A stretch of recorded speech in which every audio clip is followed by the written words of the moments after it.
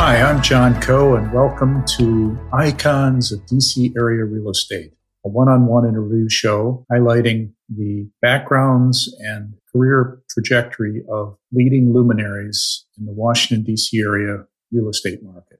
The purpose of the show is to highlight their backgrounds and their experiences and some interesting stories about their current business as well as their past, and to cite some things that you might take away, both from educational standpoint as well as lessons learned in the industry, and some amusing and sometimes interesting background stories. So I'm hoping that you will enjoy the show. Before I introduce my guest, I'd like to share that both this podcast and the community I started in 2021 called The Iconic Journey in CRE is now part of a new nonprofit organization with that same name. The new company will offer opportunities for sponsorship to grow the community both in membership and in programs. It also allows you as listeners to show your appreciation for this podcast, which has delivered episodes twice monthly since August 2019 with a charitable contribution. Transitioning the community and podcast into the nonprofit organization is underway. The community, which is open to commercial real estate professionals between the ages of 25 and 40 years old, is currently up to 65 members and growing. If you would like to learn more about either joining the community or contributing to the podcast, please reach out directly to me at john@coenterprises, coenterprises.com. Separately, my private company, Co Enterprises, now will focus only on advisory work for early-stage real estate firms and career counseling. If you have interest in learning more about its services, please review my website at coenterprises.com. Thank you for listening. Thank you for joining me for another episode of Icons of DC Area Real Estate. I'm so pleased to introduce our guest for today's show, who is Tom Burton. Tom is the co-head of the ABR real estate investment firm. ABR is a private equity firm derived from Alex Brown Realty, which changed its name recently. Tom is also the chief investment officer of the firm. In this episode, Tom talks about his extensive career. He recounts his upbringing in South Jersey, his work in the family gas station business, and his Boy Scout experiences. He details his accounting studies at the University of Maryland, his time at Ernst & Young, and his MBA at Burton, which led him to the real estate industry. Tom discusses the challenges of entering the industry during a recession in the late 80s, early 90s, and his roles at USF&G and then Alex Brown Realty, where he contributed to the transition from single asset syndications to the institutional fund business that they've developed today. He shares his approach to asset management, acquisitions, and building partnerships, emphasizing character assessment and strategic investment.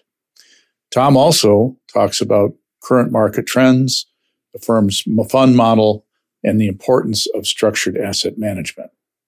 He reflects on the company's long-term goals, community engagement, ESG efforts, and the qualities sought in his employees that he's hired. Finally, Tom offers personal insights on finding joy in one's career, the significance of a supportive partner, and the value of curiosity and continuous learning, which Tom demonstrates in his involvement with Johns Hopkins University. So without further ado, please enjoy this wide-ranging conversation with Tom Burton. So Tom Burton, welcome to Icons of DC Area Real Estate. Thank you for joining me today.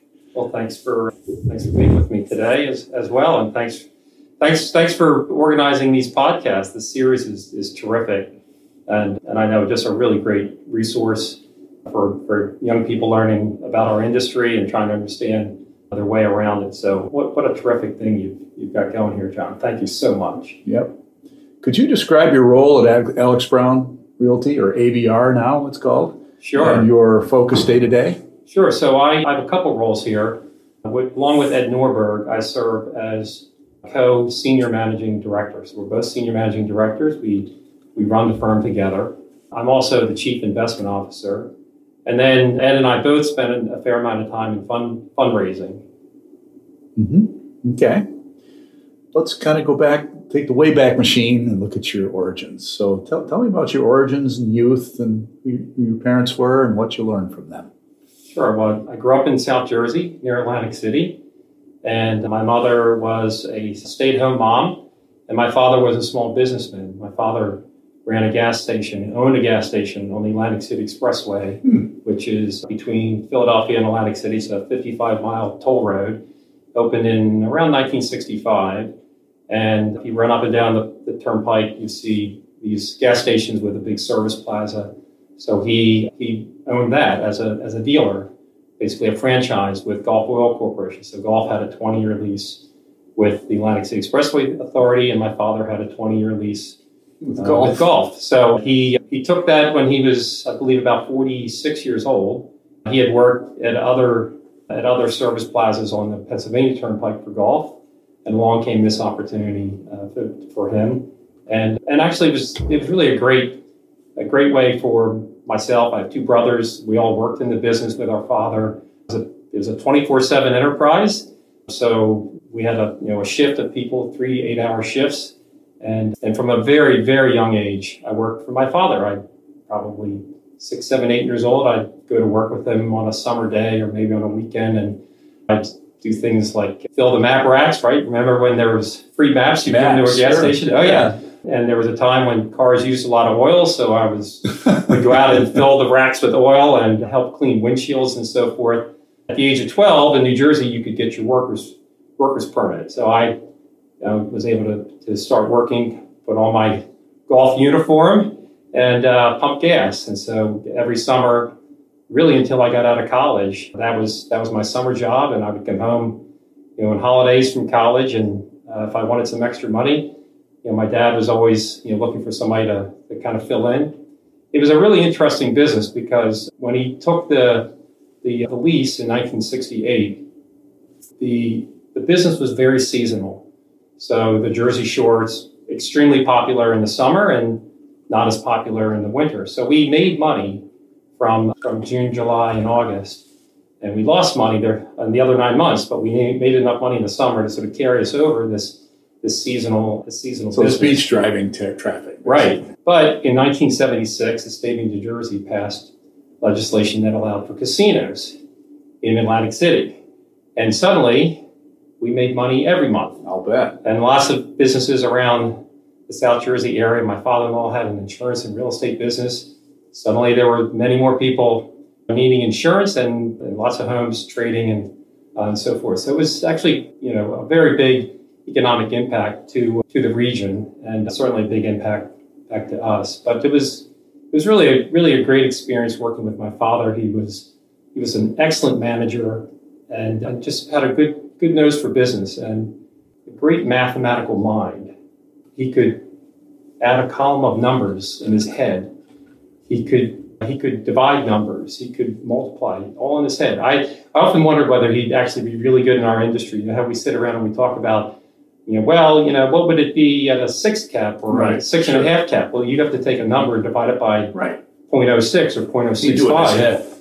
He could do that kind of stuff in his head. It's really very interesting. Right. Is that where you got your propensity of numbers, you think? I wonder about that. I think it's that, and the other part of working with my dad and his business, we did some mechanical things. This is a gas station that you came through, you got gas, and you left. Unless, of course, you had a flat tire or you had a broken fan belt. Of course, Teddy nobody knows what a broken fan belt is, right? Or a hose. So we would fix that and get you on the road. So my older brother, he gravitated towards that part of the business. And to this day, in his whole career, is very sort of the physical world. He's a really good mechanic, and he can fix anything. And his whole career has been oriented not in cars so much, but just the physical world. The other thing we did, of course, is we counted all the cash, we counted all the change, and we kept books. And my father taught me that And I just really liked it, and I kind of gravitated towards it.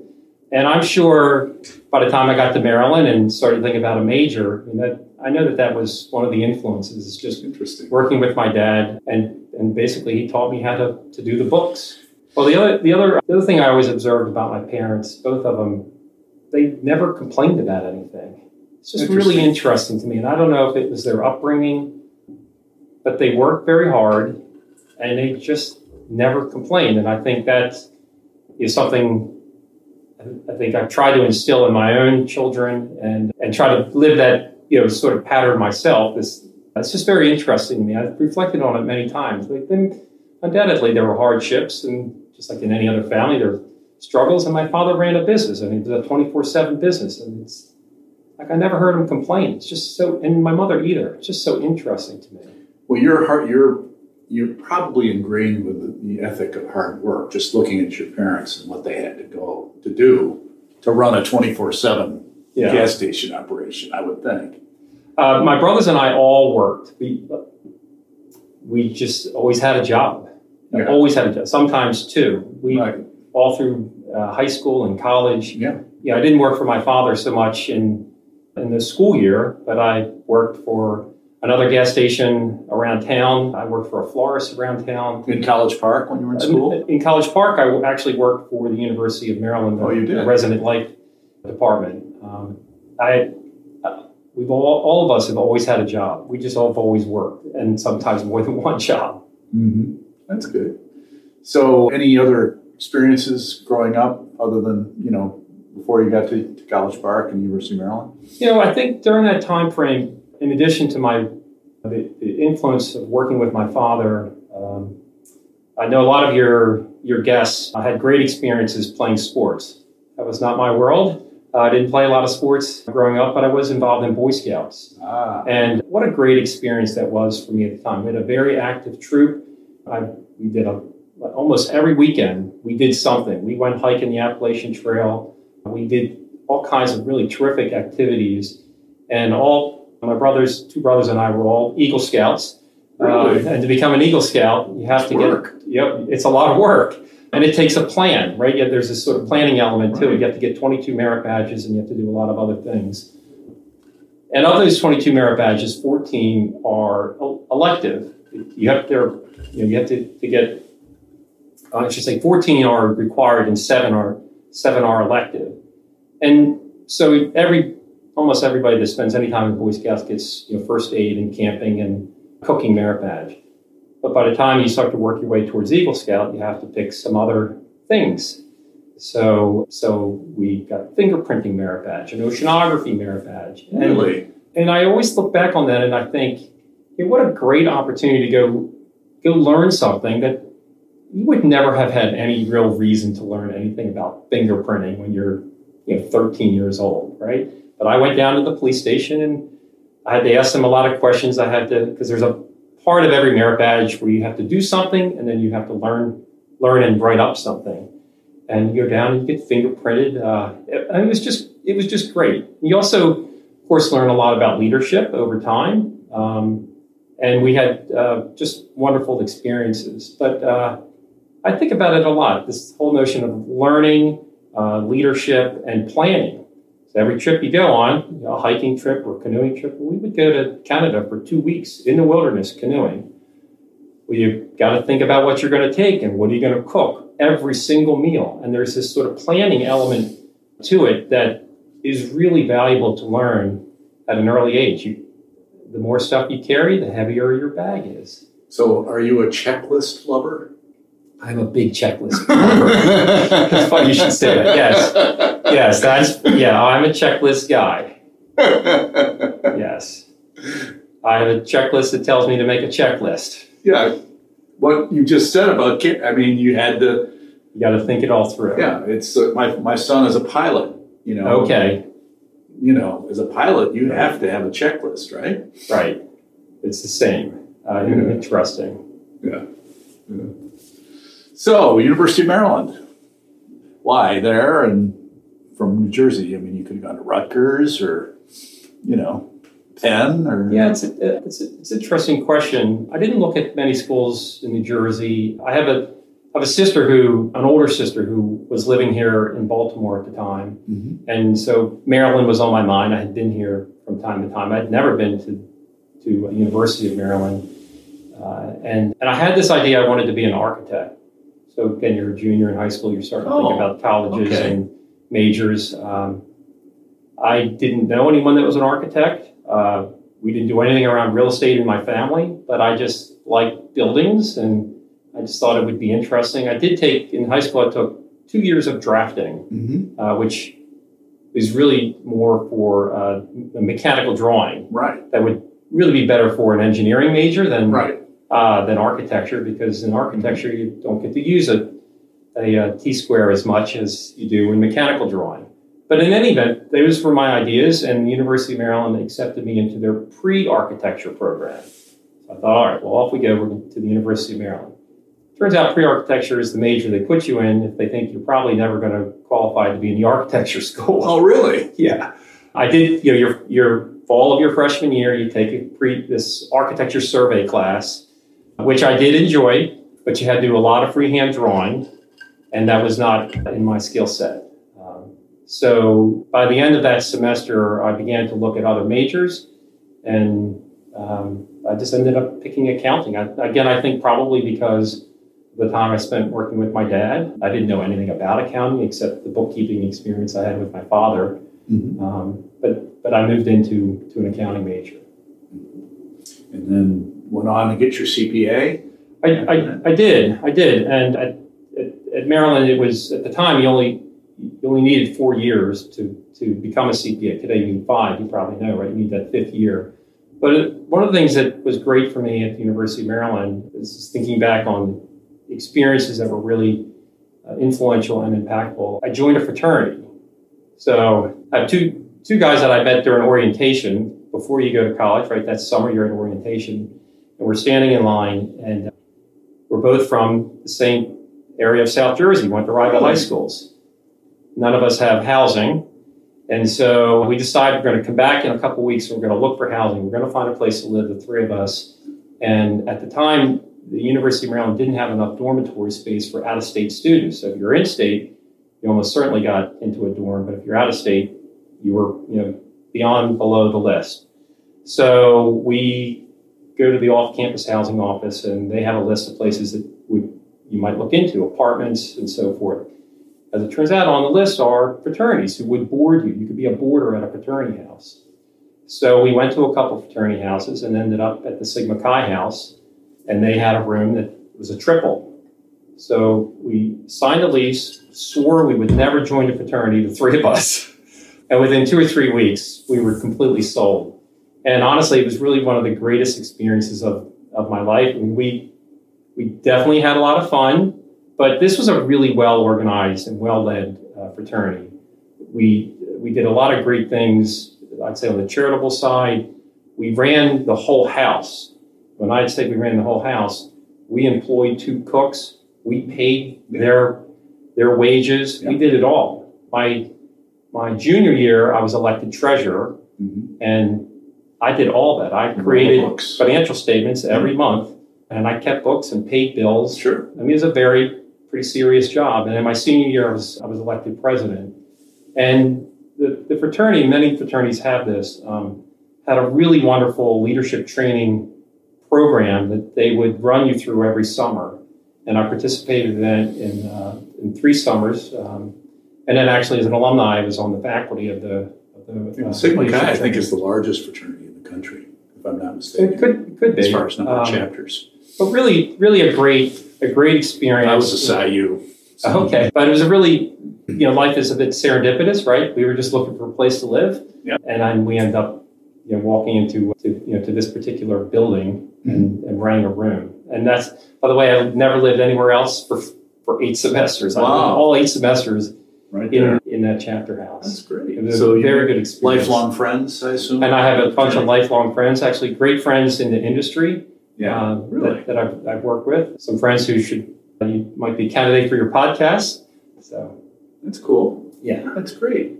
So no sports, but you were active in the fraternity there then. I was.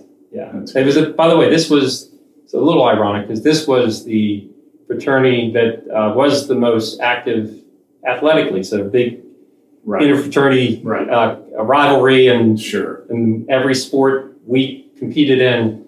And I'm not sure I participated. Maybe ping pong just wasn't my thing. Well, you were doing the books and you were running the fraternity as a president the senior year, right? So that's important. Yeah. So then you went into the accounting profession, right? I did. I ended up moving to Philadelphia, and I worked at Ernst & Whinney, which is now Ernst & Young. And I worked there for 4 years. I spent 2 of the years as a staff accountant in the audit practice, which was a great experience. Of course, at that time, you had to sit for your CPA. So everybody studied and passed the CPA, or else you'd have to go find another job. But we all did that. And, what did you like about accounting? It's interesting. I think what I liked the most about it was going from client to client, and they were all pretty different. So you might have a client. We had a client that made dumpsters. I mean, it's really interesting. And I had a client that was a non-for-profit, and I had a client that was a health insurance company. The 76ers were a client. I was on the audit of the 76ers. It was fantastic.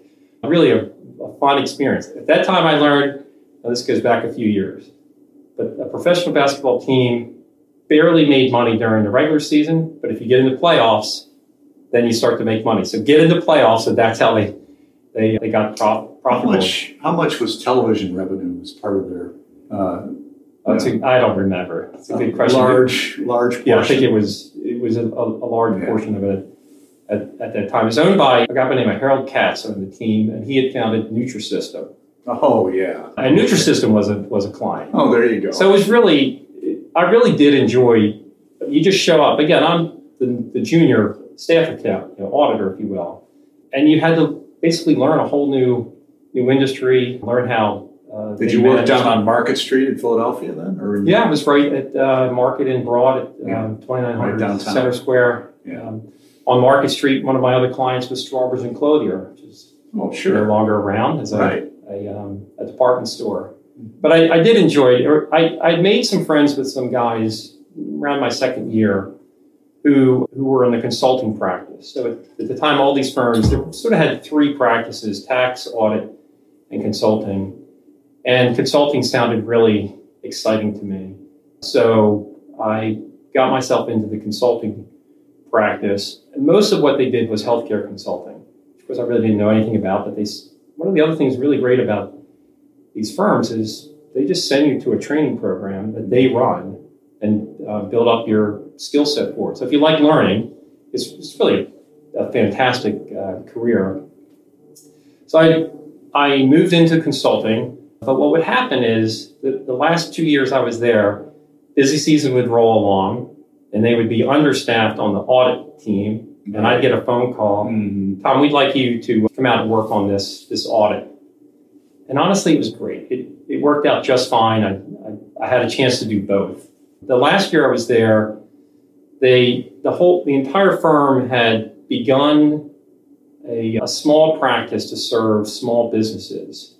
And they asked me to be a resource to the partner that was responsible for building out that practice for them. So he hadn't really staffed it out. But one of the things that this practice was going to do is prepare financial statements, forecast financial statements for a small business. So let's just say we had a client. He was a guy by the name of Frank Turecki. He was working at a department, Wanamaker's, but he wanted to start his own departments. He really wanted to start his own clothing store, men's clothing store. Mm-hmm. And I get sent over to his office, and I'm there to help him prepare the forecast, the projections for what would this look like. Income statement, balance sheet, and a cash flow statement. So I sat and got all the assumptions from him and went back and built a Lotus spreadsheet. If anyone remembers what Lotus is. Of course. Lotus 1, 2, 3. And I mean, what a fantastic experience. And now you do it for real estate. And now I do it for real estate. Right. Little did I know. Yeah. So no, it was, I always say everybody has to have a first job. Yeah. And I really believe my heart of hearts that public accounting is a first job. unless you find your way into something else that you know for sure you want to do, it's a fantastic first job. Well, it's interesting. Accounting, I've been studying it. It's looking backwards. It's, today and true. Finance is looking forwards. And to me, that was more exciting. Yeah, no, I like that. I like that analogy. When you think about it, yeah, because really what you're doing is reporting. You're really putting everything together that's history to really report what's there. In finance, you're saying, okay, I know what was there, but we don't know what's going to be happening in the future. So we have to kind of, what do we need to do here, Right. How do we project? What are the assumptions we need to use for that? And that's what you were doing on the consulting side with that clothing client, right? You were doing a forecasting thing, right? No, it was really a great experience. And I'm a very young person working with a very senior guy. I mean, I'm 23, 24 years old, working with a guy that's first of all, at the moment he was the president of Wanamaker's, and he had this idea to leave Wanamaker's and start this new business. But he was not a finance guy, so he needed your help. Right. It was fun. I really enjoyed it, and I learned a ton. That's cool. So then you decided to go back, get your MBA at Burton. So why did you do that? I did. I had some colleagues I watched some older colleagues do this, spend 3, 4, 5 years in public accounting, and one day you'd hear that, this one or that one had left to go back to business school. And someone went to law school too. It was interesting. And I still had this idea about the built environment. I didn't pursue a degree in architecture, but I still had an interest in the built environment and wondered whether I could make a career of it. The building I officed in was next to Liberty Place, where Bill Rouse Jim Rouse's nephew built 2 large office towers on Market Street. And I sort of watched that get built. And I had this idea that I should be a developer. I'd like to be a developer. I didn't know anything about development, and I didn't know a lot about real estate. But I understood that if I went back to school and I could then major in that area and maybe pivot into that career. So that's what really put kind of Burton in my head, or an MBA in my head. And I applied to schools and got into Burton, and I was living in Philly at the time and recently married, and it seemed like the easiest thing to do is just go down the street to Burton, instead of into the Ernst & Whitney offices on a Monday morning. Mm-hmm. And that's what I did. So you went full time? Oh yeah, I went full time. Yeah. Sold my car to pay the first year's tuition. Yeah. Did they give you a scholarship? I got a handful of scholarships from a variety of different places that helped. I don't know if I got anything from the Warren School. I may have, but one of the things I did to help pay my tuition was I was a TA in cost accounting. There you go. So that actually was a very good for undergraduates. For undergraduates, right? And I had one cost accounting class at the University of Maryland. So I had to reteach myself cost accounting in order to teach it to very, very bright young men and women at Burton. I mean, it was a real, the first semester was the biggest challenge. After that, I kept my notes but I'd also, while I was thinking about applying to schools, I had my CPA. I'd come out of the University of Maryland with good grades, but not impressive grades. I thought, well, what else could I do to make myself look like a better candidate? And so I sat and passed something called the Certificate in Management Accounting, which is just like the CPA. It's just another credential thing. It's multiple tests. But it was a really good body of work for me. It's more about things like cost-benefit analysis, break-even. It's more management accounting than GAAP accounting. And so if you're doing an M&A type of this analysis with some, a merger, that kind of thing. And it had a whole section on economics and on data science and so forth. It was it's really interesting. It was a fantastic piece of information, body of work to learn. Some of which you knew, but you just had to sort of reteach yourself a bit. And And so when I went to teach cost accounting at Burton as a TA, I think it was helpful to have done that CMA work. Sure. But I did that. And then actually my old fraternity had a grant program for alumni members who were going to graduate school. You basically served as a scholarship chairman to the local chapter. Mm-hmm. And although, again, the students at Penn were very, very bright. I'm not sure they really needed a scholarship chairman, but I was their scholarship chairman. Mm-hmm. And that helped pave my way through school as well. Mm-hmm. So you decided to focus on real estate there. I did, yeah. Yeah, I was a real estate major. It's fall of 1988, and it seemed like a wonderful. So did Dr. Peter Linneman have any influence on you at all? Yeah, actually, it's funny you should ask. I got to know Peter very well. He's a good friend, and I'm sure many of your guests, if they have any interaction with Peter, they have a lot of story to go along with it. One of my guests, Willie Walker, interviews him about every quarter or so. Oh, right. For his podcast. Yeah, somebody just did that in New York recently. Right. So in probably October of my first year, so fall, my first semester, speaking of paying your way through school, there's a bulletin board that says, this is long before the internet, right? There's a bulletin board that was advertising for a strategic planning consultant. And I didn't know a lot about strategic planning, but in theory, I had been a consultant at Ernst & Winnie. So I pulled it off the bulletin board and went up to meet somebody. I didn't know who it was. I'd never met the person before, but it's Peter. So at that time, Peter had just taken over the real estate department at the Wharton School. And there was a real estate center, but he was really charged with making it something relevant. And he wanted to create a strategic plan to launch this or relaunch this real estate center. Mm-hmm. And he was looking for some students to help. And so a young lady and I, a classmate, she showed up at the same time I did that Tuesday afternoon. And Peter said, okay, you both do it. I go, okay. So the assignment for us was to go survey other universities and the academic centers that they had, and what were they doing, and how did they raise money, and what was their programming, and how did they staff it long before the internet. So Peter had a list of some ideas. So I literally just got on the phone and started calling these different universities, and I finally get a hold of the director, and I just interviewed them, and then I'd write up my notes for Peter. Was Wisconsin on that list? Yeah. When I was in graduate school, they were the real estate program. Right. And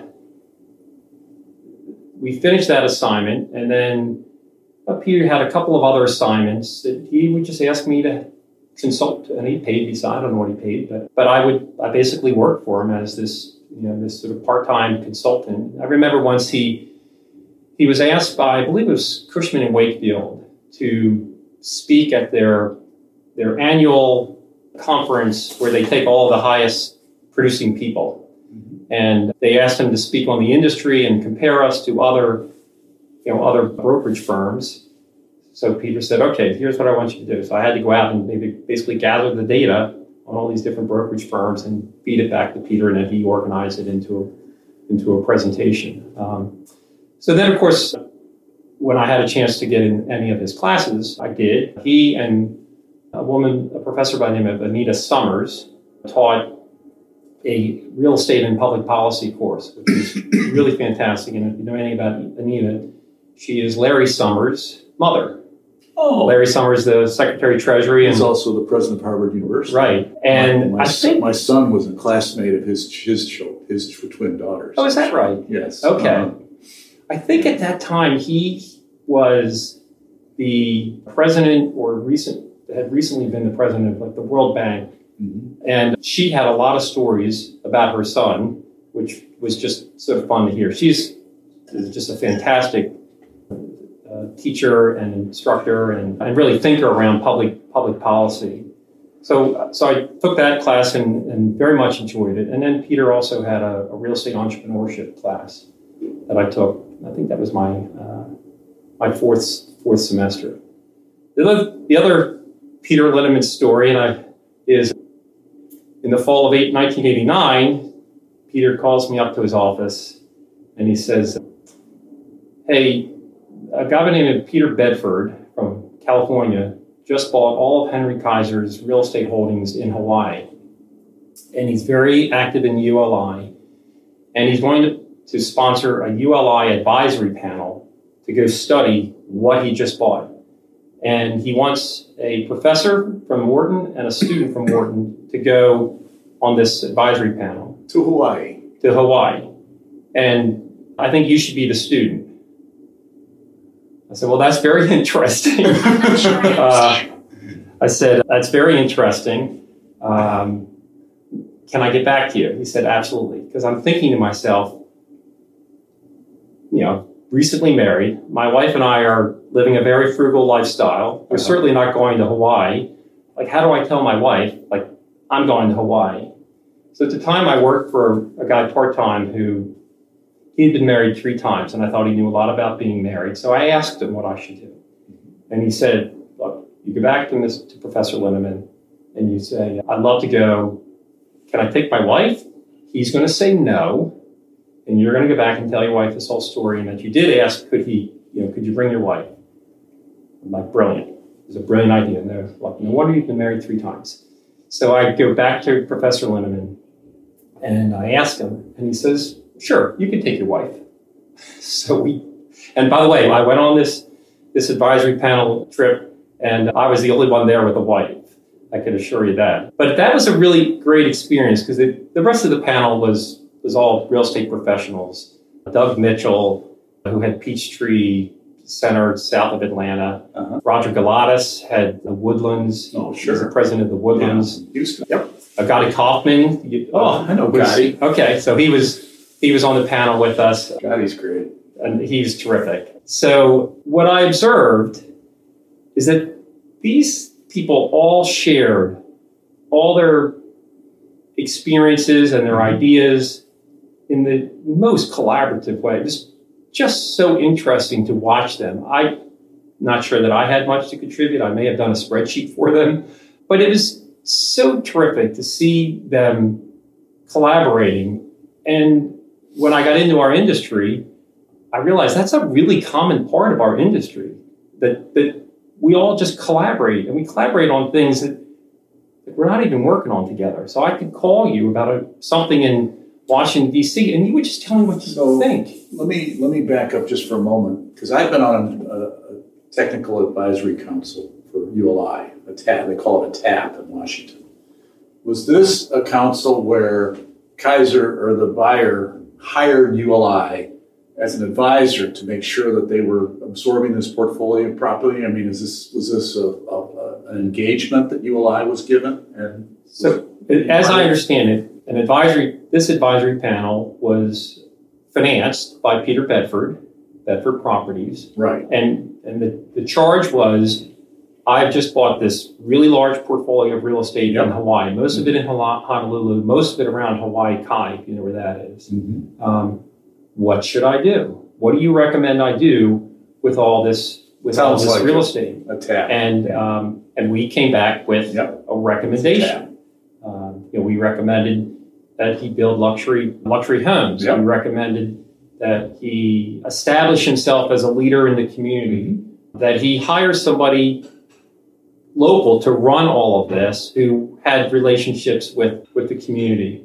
You might know that in Hawaii, it's really common for real estate to be owned by one or more trusts. It's a leasehold. Leaseholds. Right? And then, if you and I owned a home there, it's almost certain that we would own our home subject to a ground lease to one of these trusts. So the real estate that he owned, sure enough, most of it was subject to a leasehold. And they recommended that he cement his relationship with the ground lessor. Was Ala Moana Shopping Center right next to the property? Yeah. So I've only been to Honolulu once, but short story. I met my son there coming in on an aircraft carrier. Oh, terrific. And then he and I rode out together on the carrier coming back. Okay. On what's called a Tiger Cruise for the Navy, because my son was in the Navy. Mm-hmm. That was probably one of the top 3 or 4 bucket list items of my life, was to do that for 6 days. Wow. You were there 6 days on an aircraft carrier across the Pacific Ocean, yeah. And I had never been in the service before, so this was a very special experience anyway. I love it. Get into that detail today, but that's... No, thank you for sharing that. Yeah, that was a special time. So that's my big memory of Hawaii. So then you finished up at Burton, and what was your thought process then? Well, think about it. I'm graduating in May of 1990.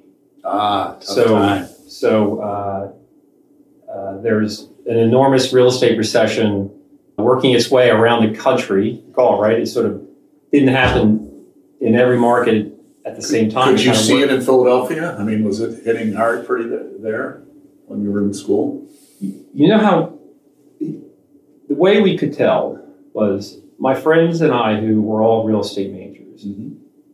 in the fall of our first year, when all the employers are coming through, hiring either permanent or summer interns, they, through big lavish events, with all kinds of food and everything, and give a long presentation and then interview a lot of people. That was the fall of 88. In the fall of 89, there was virtually none of that on the real estate side. Mm-hmm. It was very, very different. And many of my friends who were real estate majors ended up pivoting into other careers. By the way, they did great. But I kind of hung in there, and I ended up, today you would do an internet search to find employers mm-hmm. in a market. But at that time, you went to the book of lists. You get the Baltimore Business Journal or the Chicago Business Journal, and you go to their book of lists and you scroll your fingers down and you try to find the name of something that looks like a real estate. There was some real estate companies interviewing, but not that many. And I ended up, because my sister lived here in Baltimore was sort of on my mind. It's not that far from Philly. And I ended up connecting with a woman who ran one of 2 real estate portfolios at an insurance company, USF&G, based here in Baltimore. And I remember interviewing with her in early March, and she said, I do need to hire somebody, but I need somebody to start right away. So now it's the spring of my last year, and I told her, I said, well, I don't have classes on Fridays, and I can be here every Friday. My sister lives literally around the block. I can stay with her, and my spring break is coming up. I can give you a whole week.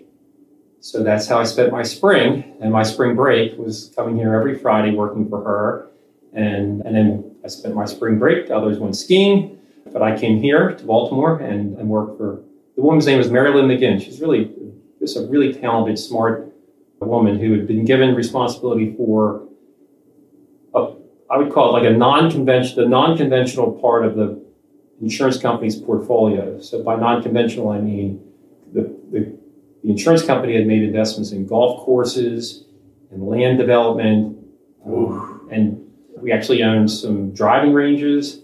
So things that were not conventional, because they also had a portfolio of very conventional insurance investments, loans, mostly loans to apartment developers, office, retail, mm-hmm. More traditional. She had the non-traditional portfolio. So I was able to start with her, and then So was it workouts from the get-go? No, it wasn't. So honestly, I sometimes reflect that maybe this was the last financial services company to get the memo that there was a real estate recession coming, because they were still making commitments. Really? They had a joint venture with Glen Eagles out of Scotland to build Glen Eagles in the United States, build Glen Eagles resorts. Interesting. They hired a guy who was running the Greenbrier. They put him on a team, and they were going to build Glen Eagles resorts. They bought the old Lake Placid resort in Lake Placid.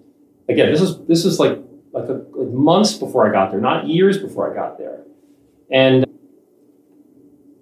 so when I started that spring, they were not in workout mode, and I never quite understood why, but by July, she was let go, and they merged the two portfolios, and it then was treated as a workout portfolio.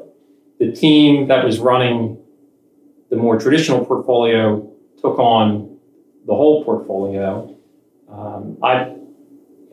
As I said, I worked on Fridays and during my spring break, and on a Saturday in May, I graduated from Burton, and on Monday I came here and went to work. Actually, in this building on the 7th floor. Really? Where we sit here. Absolutely, 100 Light Street. She was on the 7th floor. That's where I worked. And then they merged our two groups. The group that inherited our portfolio was very receptive to having me work for them. I don't suppose they didn't have to be, but they were. And that's right. This building was the USF&G building. It was the USF&G building, right?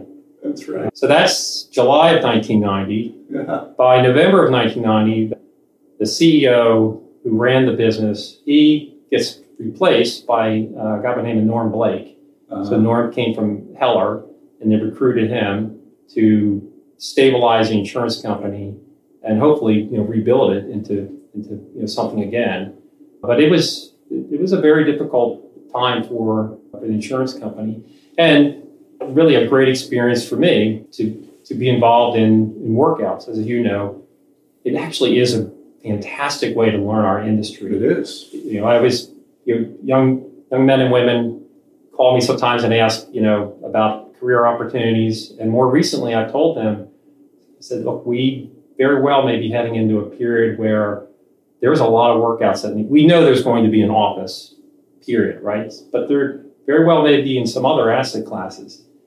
So be on the lookout for special servicers or banks that are standing up workout departments. Maryland National Bank created basically like a bad bank. South Charles Realty. Right. And right over in that building near us. And that's a fantastic experience. It's a really great way to learn the business. You learn valuation, learn negotiation. You have to read a lot of documents, which, as it turns out, is really important to our profession. Well, you also have to figure out how to unwind deals that were structured certain ways that no longer make any sense. Right. So, and then figuring out, so this pro forma doesn't work. So how do we make one that does, and what do we have to do to adjust it to make it pencil? And you just have to rewrite the business plan of the property every time. And it's a challenge. But it's the one upside for a young person's career when we enter into a down market. Right. One upside is that a lot of workout firms are probably going to be hiring, and it's good experience, in my opinion. Yep. So you were with USF&G for a couple of years, and then what? Well, when I was looking for a job coming out of Wharton, I sent letters to lots of organizations in Baltimore and all around the country. But one of them ended up with a guy by the name of John Prue, who was running Alex Brown Realty at the time. And he was very nice. He responded to me, actually called me, said, hey, I got your resume. I'm not hiring, but I saw your resume. I thought I'd give you a call, and told me a little bit about the business. So when I moved here, I looked him up and went to lunch with him. And then the summer of 92, I kind of re-engaged with him. And he had just had an asset manager leave. She was working at the firm and left to move to Tennessee with her husband. And he said, so I'm going to be hiring another asset manager. And I thought, well, I'm working for an insurance company that's trying to preserve capital. And this is a private company that's going to deploy capital. John and some partners had taken the firm private from the old Alex Brown and Sons investment bank. So started by an old investment bank, and then the year before they had taken it private, and with a plan to take advantage of the distress in the market and raise capital and acquire assets and build a portfolio. So it just looked like a very different opportunity for me. So talk about the cultural change. And then after that, tell me about the history of Alex Brown Realty and how it all was formed originally before the taking private and all the evolution of it since then, if you can. Well, The cultural change, I think, was in some ways it's related to large versus small, mm-hmm. and in some ways related to the circumstances of one company and where they are in their kind of financial condition versus another. So USF&G at the time was trying to restabilize themselves. I remember having lunch with Norm Blake. So Norm Blake was really a great leader, interesting guy. He would have lunch. You could have lunch with him on the 17th floor of this building. There's a cafeteria, and you could sign up to have lunch with him. No, I don't know, like once a month. He would just have lunch with whoever signed up. So you could sit at a table like you and I are sitting right here and sit with the CEO of a large public insurance company. And I think he had been there about a year, and I remember asking him, I said, I'm sure you did a lot of research, on the company before you accepted the job. What was your biggest surprise? He said, I did a ton of research. He was a financial manager. He worked at GE Capital, worked at Heller, brilliant guy. He said, I did a lot of research, went through all the financial statements, poured over them. I had no idea how close to bankruptcy we were. Wow. And he stabilized the company, brought some capital in, disgorged themselves of some non-profitable lines, and began to restabilize the company. But all of that was sort of rolling through every department, including the real estate department. It was just a lot of turmoil, and you sort of sensed it a little bit. I think there was a little bit of sense of anxiety and uncertainty, kind of month after month, day after day. Whereas when I went to Alex Brown Realty, they had just bought themselves from the investment bank. They had raised some capital to deploy around a couple of strategies. One was parking lots. They had actually raised through two public limited partnership offerings. They were acquiring parking lots all around the country. They had clients that they were raising capital through the old Alex Brown and Sons networks. They were still very close, and all the investment managers or brokers at the firm thought very well of them. So it was just different, the sense of confidence and looking forward and just working together in a collaboration and teamwork. Why did they start a real estate group in the first place, I guess, is what I'm trying to figure out also. Well, remember, Alex Brown and Sons was founded in 1800. I know. And and run as an investment bank by the descendants of Alexander Brown until mid-70s. So in 1972, it's a 172-year-old investment bank, still run by the descendants of Alexander Brown. And by the way, and like all those investment banks, a private limited partnership. So they're just partners of the firm that effectively own the company. And they created a real estate practice really to make investments for the partners and the better clients of the firm. And started out as mostly as just like a syndication shop. People would bring us deals, and we would invest in apartments or. So would the partners just all put in a bunch of dough and invest, basically? The partners and their clients. Yeah. Yeah. Right. So we when I say we, this is before the first 20 years before I got there. But they would execute a real estate investment strategy. Interestingly, it is in many ways consistent with what we do today. So I'll describe what we do and think through the things that are very different and things that are absolutely the same. So the things that are absolutely the same are it's value add, and we invest with real estate operators, and it's diversified. Things that are different is we're not as diversified as we used to be, but it's diversified across different property sectors, and it's middle market sized. And things that are a little different would include today the transactions are a little bit bigger than they were. When I came to the firm in 92, we would still write $1, $2, $3 million equity checks. Today, it's closer to $10 million on average, let's say. Because, that's still, it is middle market, but it's lower middle market. And it was an opportunity for them to provide a product to their clients that, was different than the things that they were otherwise doing. The gentleman that ran the business at the time, like late 80s, early 90s, saw the changes in the marketplace, the distress that was coming, and I think by then the firm had become the firm, meaning Alex Brown and Sons, was a public company by then. And they had become a very, very active and one of the most prolific IPO shops. So they took Microsoft public, they took Sun Microsystems, Outback Steakhouse. I mean, they took a lot of brand names public. Weren't they, at one point, they merged with Bankers Trust? So that's 1997. Oh, that was later. Okay. At 97, they are sold to Bankers Trust. I see. And wasn't some other big institution involved with them too? But Deutsche Well, Bank. then in 99, Deutsche Bank. Bankers Trust gets sold to Deutsche Bank. Okay, that's... Yeah. Okay. And of course, you probably know in 98, USF&G gets sold to St. Paul. So Right. by then they had very much restabilized the insurance company, had stabilized the real estate portfolio under the leadership of, I don't know if you've ever met Charlie Werhane. No. Just a fantastic, really a really smart investor, a great leader, and a really, really good manager of people. So he was part of the real estate team, and when Norm Blake came in, he kind of reshuffled the team and had Charlie serve as leader of it, and he did a fantastic job. My friends that stayed had perfectly good careers with the firm. When they sold the firm, they sold the insurance company to St. Paul.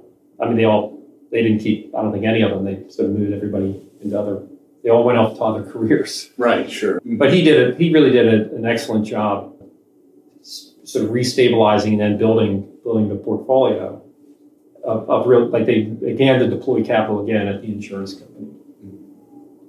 So when you joined Alex Brown, it was 1992, tough market. So what were you looking at doing at that time? Well, we were still managing our existing assets, of course, and some of them were in somewhat distressed condition, but most of what we had was multifamily, parking. We owned a portfolio of nursing homes. We didn't own a lot of office. We didn't own a lot of retail, which were, there's just like today, office in particular, back then for different reasons, but that was really struggling. So it wasn't a workout portfolio as distressed as I think others might have been. One of the things the firm never did is, you recall, there's a time when a lot of investment was made for tax purposes. Oh, right? yeah. You buy something, you leverage it way up, right, and you generate extremely large syndicates. Right, yeah. Extremely large tax losses to your clients, who can then use those to offset their ordinary income. Well, by the time the 1986 tax law passes, you really can't do that. And the firm never did that. They never had tax-driven investment strategies. It was always much more fundamental than tax-driven. And that turns out to have been really fortuitous, because the assets at the time, and you're in a recession, and so maybe income is down a little bit, but it wasn't a blatantly distressed portfolio. At the same time, we were able to raise capital to buy new assets, and we were buying multifamily. We bought some bank notes and so forth. But the day I came there, I think the week I came there, we closed on an apartment project in Atlanta near the airport. Mm-hmm. So you probably saw some good deals then when the markets were... Sure. We did see some good deals. In hindsight, those were very good years to be deploying capital. And I was on the asset management side, so I wasn't responsible for sourcing things. Yeah. But we did. We were deploying capital through the parking portfolio as well, still, and actually had really, really great outcomes. So you went on to become the head of asset management here at the firm?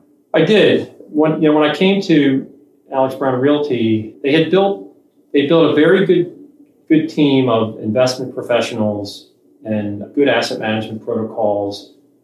But maybe because of my accounting background, I kind of brought in a sense of, or just the way I do things was, very, very organized, very methodical. And there was a woman that worked there, her name was Pat, and she always laughed. She's like, you came here and the first thing you did was you created a filing system. They didn't really have one. If you were an asset manager, you just had a drawer full of everything. And I like to be organized. You're a checklist So guy. I'm a checklist guy. So I came up with a filing system, and and I numbered the different sections of the file, and it was all paper then. Right now, it's all digital, but it is still a filing system for the asset managers. But yeah, I created this. Because if you were to be transferred a file, like you're now responsible for the apartment project in Atlanta. You got a box full of paper, Right. and I wanted the box to be organized. Sure. So that was one of the things this sounds like the smallest of things, but is just an example of things that I did, and I really like to do, right? Well, in due diligence, it helps to have things, I want to analyze the financials. I want to analyze the insurance. I want to all these different things. Yeah. You gotta know where they are, right? Yes.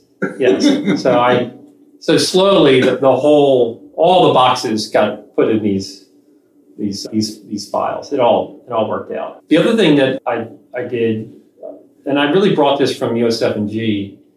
At USF&G, we adopted a business plan process. So when Norm Blake came in, he very quickly wanted to get his hands around what are my cash flows over the next 4 to 8 to 12 quarters. Like, I need to know what my cash flows are. And so the only way to really do that with your real estate portfolio is you got to build out some projections. And rather than have every asset manager just build their own for whatever they want, we came up with a template. What would it look like?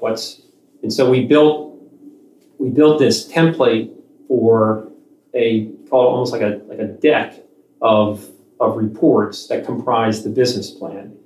And I brought that idea over to Alex Brown Realty. I said, we ought to do something the same. Every year we'll review these business plans. We'll put them in front of the management team and have them review what we're projecting. That begs a question. So before you came and did that, and I assume, did they have a fund at that time, or was every asset a standalone type deal?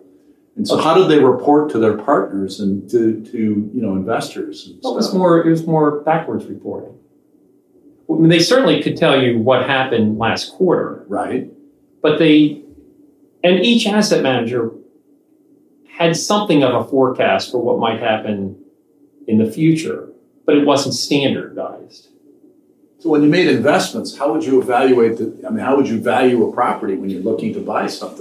We did have a standardized approach to underwriting. Okay. But the asset manager wasn't necessarily responsible for maintaining that. They might have. You didn't have a budget for the property?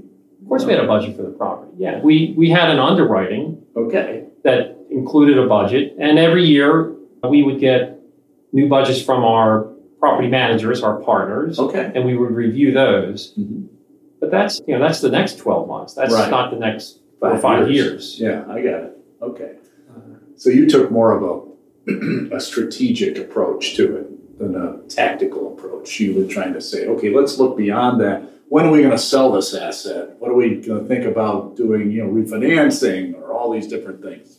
And how do we approve the budget? Right. So an asset manager could approve the budget they get from the property manager, but maybe the thing to do is for the asset manager to take that budget, certainly provide their initial comments to the property manager, but roll that up into an updated forecast of our ownership plan, and then take that and their other assets and present them to the management team for their review and understanding and approval. And so we slowly migrated into that. Initially, I was the only one that did business plans, and then eventually the other asset managers. So you basically turned this company into an institutional investor, in essence, when you came here. I probably didn't know I was doing that. I was just trying to be really organized. That's what you did. Yeah. Well, it was. I will say, it was very much embraced by the management team. It wasn't like I was pushing up a rock up a hill. It was very embraced. It all made sense to them. If I had an idea that maybe was a little far reaching and like they helped balance out overreaching ideas on how to be organized. And it worked out, I think, really well. And it allowed us, by 2005, we had begun to organize our clients into funds instead of single asset syndications. And the first funds in the mid to late 90s were very, very small, like 20 million or 40 million. In 2005, we launched what we hoped would be an institutional fund. So we went out to raise $250 million. We raised $255 million. The capital was dominated by institutional investors. And to your point, we had to present an institutional looking platform, right, and protocols and the way we do things. And the best way to think is like repeatable processes. We do the same thing over and over again. And reporting had to be somewhat standardized, right, for your investors. So we did upgrade our reporting over time. Get back to single asset syndications in the 90s, early 90s. We would, as an asset manager, you would write the report to the investor, the quarterly report. But their protocol at the time was just a letter, and I introduced the idea of a letter with some boxes that were financial statements, right? So narrative plus financial reporting. And then by the time we launched our funds, we created an investor reporting team and an investor relations team, and they took over reporting and have done a fantastic job, actually. Mm-hmm. Well, that's interesting. So that's about the time we met. Yeah. Around 2004 or 5, something like that. That's because, right. You were on the radar screen for people then to bring deals, potential partners to at that time. I don't know when you started actively marketing it, but obviously you had relationships you were building. And what was at that time, just out of curiosity, what was your AUM at that point? Do you know offhand or not?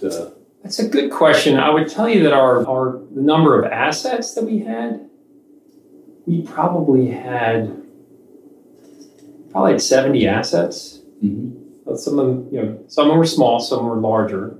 The parking assets were actually pretty small, right? They might be $2 or $3, $4 million. These just garages or what? We had 28 lots and garages all around the country in that portfolio. Mm-hmm. Probably 70. Very diversified, including categories that we don't invest in anymore, like commercial land or residential land, or we want some of the 9-hole golf course in Manassas. Really? Which I don't recommend. No. So then you evolved into the acquisitions area. To talk about how that transition occurred and what happened there. Well, I've been running the asset management team as a player coach. I had my own portfolio of assets, but I was responsible for managing the team. And by the way, it's a small team. There's 3 or 4 people. And then John Prue had asked me to work on acquisitions. And initially, he would just refer people to me because I didn't know anybody that would want to use our capital unless they were already a partner. But people would find their way to us, and John would ask me to work on something and underwrite it. And I ended up, my earliest acquisitions that I was responsible for were in mostly Florida or California. We had never really done any investing in California, and I went out there in 1989. And like a lot of things, it was somebody we knew in California who said, you should come out and meet these folks if you're looking for interesting opportunities to deploy capital around. I think in that case, actually, it was a guy at Alex Brown and Sons in San Francisco. So we were still very close to the old investment bank. But I went out to California, I remember, and I went to San Francisco, and then I went to Orange County throughout 4, 5, 6 months back and forth, and ended up doing a lot of business in California over the years. We ended up building a good-sized portfolio out there. We have one partner, in fact, that we first transacted with in 1998. We bought some Flex Industrial with them, and we still own an asset with them. We've been working with them ever since. 25 years. Yeah, it's been a great experience. They like a lot of our partners, when I met them, I would say they were pretty small. It was all friends and family. We think of them today as an emerging operator, right? And then we bought a lot of assets with them, had fantastic outcomes. And about 3 or 4 years ago, they wanted to build their portfolio, really reset what they were doing, and ended up with a $250 million commitment from Almanac, which I'm delighted for them.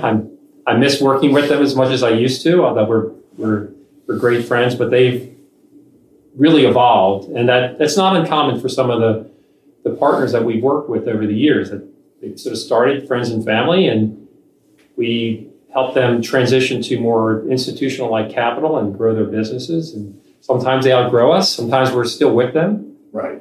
Sometimes a little bit of both. Well, because of the size of your investments and you're a middle market investor, you're probably, breaking the cherry of a lot of developer operators with regard to institutional relationships, I'm guessing. I think that's very true. I think we have been a resource to those size managers or operators who, again, get exhausted by trying to raise money from friends and family, or kind of outrun the amount of capital that they have. At some point, if they maybe their network can support one transaction a year of $5 or $6 million of equity, but not 3. It's interesting. Our industry doesn't have a quote unquote venture capital source really per se, but your firm and I've been involved with a lot of firms. Your firm seems as close to that as any other firm that I know on the equity side, as far as equity investment. Because you'll look at a company they've done a few deals, but all friends and family, and it's a different environment. As you well know, you structure a deal differently than a friends and family deal structure is going to be on the equity side. Right. You may be able to, as a friends and family sponsor, be able to charge all the fees you want, and they don't know any different. Right. When you sit down with Alex with ABR, right. I don't think you're going to get that fee on this deal, right? So talk about how that transition occurs and how you educate people coming out of the friends and family environment into what you do. Well, we've done that a lot. I've certainly done it my whole career, working with what I'll refer to as emerging operators, right, and sharing with them how this works. How would it be working with an institutional operator, and getting them to appreciate that their current compensation is almost certainly going to be less than what they could get out of their friends and family. The trade-off is, and it's for them to make the decision whether the trade-off is worth it, but the trade-off is they get an investor who is in the market almost always, is very anxious to see other opportunities from them. And we rarely get credit for this. When we meet somebody, you have to be in business with us for a while. But eventually, I think our operating partners appreciate us as a strategic partner, not just financial partner. So as you know, we're investing in value-add deals, which means we're going to buy something and execute a business plan that has a lot of points of problems along the way. Not everything is going to work out according to the business plan. It never does. And so there's going to be tons of decision points that we're going to have to all weigh in on. And we've been through a lot of those decisions. And we have a lot of experience with a very talented team here. And we can make a lot of great contributions around those decisions. When we go to sell the asset, we have a lot of experience selling assets. Since I've been here, we've bought and sold 200 things. We have a lot of experience in doing this. And we have a legal team that is very hands-on, very helpful, negotiating contracts and loan documents. So we get a lot of credit for that, but never when you're meeting somebody across the table for the first time, they're just not going, unless maybe they've talked to some of our existing partners, they're probably not going to appreciate that. So you have to, and you can't talk them into it. You explain that a little bit, but mostly what they're interested in is your capital. And then you share with them how you could help them grow their business and what we've done for others. But yeah, I and others in the firm have had the conversation with folks around their compensation a lot. Well, consistency is important. And, that's one of the things. And as almost every sponsor that's getting into the sponsorship business and becoming an operator, the hardest thing for them to do, and several of my guests said it when they started up, is raising capital and going to partners to believe me, I'm going to get this done. Right. It's really a tough sell. Sometimes it's out of their goodness of their heart because they believe in their children or their friend, but it's a little harder. So you have to screen that because you're looking at, they've done it with friends and family. They've had a couple of deals they've done well with, but you're whereas somebody like Prudential or some of the big investors say, well, you need a big track record. We have to see that you've turned assets and done a lot of things before we're going to sit down and do, a joint venture with you. Well, it's a good point. When John Prue asked me to begin working in acquisitions, he told me early on, he said, look, you're going to be great at underwriting and modeling and diligence, but the part you also have to become great at is assessing character, because we're partners with these people. We're going to have legal documents that say they have to do this and we have to do that, and we get the right to do that no matter what they think. But none of that's going to matter. You need to assess people, to size people up, and figure out, are they of good character? Are they going to be a fiduciary for our capital the way we are a fiduciary for our clients' capital? Are they going to be reasonable, or are they ill-tempered? Are they going to be fair when you go to work with them? Are they going to be responsive, just communicate with you? And you have to figure that out. It's really important. And one of the things all of us at the firms, benefited from was the leadership here behaved that way. It's just John and the people that ran the firm, and Alex Brown and Sons was this way. Very fair, very strong fiduciary responsibilities. Client first was everything. Very good at communication, very responsive. So something comes up, you just tell them. You just work it out. Transparent. A lot of transparency, and so we had it had been modeled for us. So when we go to look for it, we have a sense of what it looks like. And I'd like to think that those who interacted with us saw it as well, and which is why we have a lot of repeat business. Mm-hmm. But like all of us do, there are blind spots occasionally. So I'm guessing that once or twice you made a mistake. I definitely have. Yes, I have made mistakes. I've made mistakes on that assessment. Mm-hmm. So is it a gut feeling? Are there assessments? You ask people to take some kind of an exam, or do you ask them certain questions to kind of get a sense of their character? How do you do that evaluation, out of curiosity? It'd be great if there was a test we could give them. I hadn't thought about that, right? Now, the best way is to spend time with them. Spend time with them, get to know them. It's very, very common for us to meet somebody, underwrite a deal with them, and not transact. Not because we don't like the deal or we don't like them, but we're just still getting to know them a bit. And I do tell new partners this a lot. I said, I want you to know. And the partner that I mentioned that I met in 1998 that we transacted with for 25 years, we didn't do their first deal. I can remember. I went out, I underwrote it, I looked at it, and we didn't do it. We did the next deal. So spending time with them is very, very important. In an environment where we can interact by Zoom a lot, I have to remind the acquisition officers and others that don't let that be a crutch. Like, get out and meet people. Go out and hang out with them. Go to a baseball game with them. Just spend time with them. Mm-hmm. And I think that's the best way. We almost always have folks come here. So just this week, yesterday, we had a group here presenting an opportunity to us. So the whole team came down and they met us, and they get the chance to meet our team as well. We're very confident that our successes are more correlated to the people we've been in business with than the things we've acquired. In fact, years ago, it was around the time of the great financial crisis, there was a student at the Burton school getting his MBA, and it must have been 2009, and nobody could get a summer internship. So we hired him.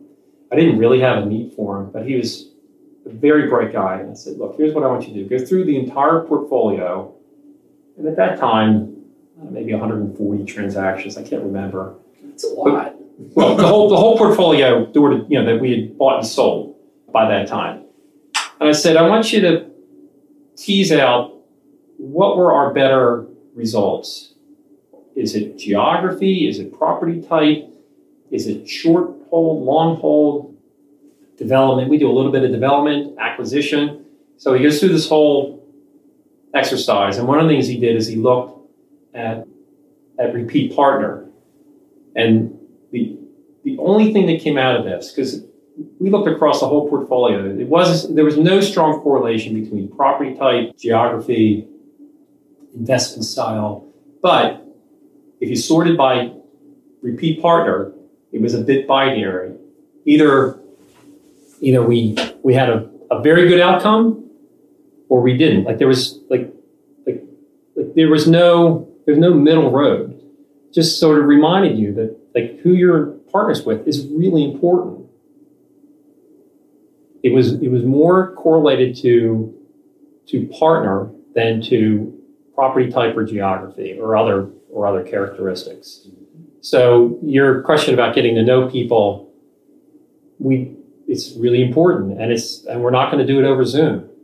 Yeah. We got to hang out with them, get to know them. I mean, because you're in the opportunistic real estate investment business, it seems to me that if you were walking a site, whatever investment you're going to make with them, and just ask questions. I mean, this is what I would do. Yeah. I mean, I would just walk the site and say, so your business plan says da da da da da. Yeah.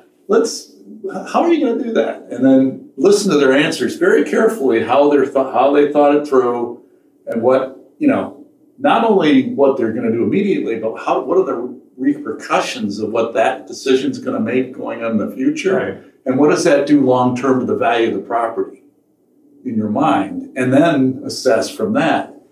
And those responses are, to me, very critical in deciding whether to go forward with somebody on their plan or with just their character about, did they really think this through or not? I mean, I don't know. No, I think you're right on.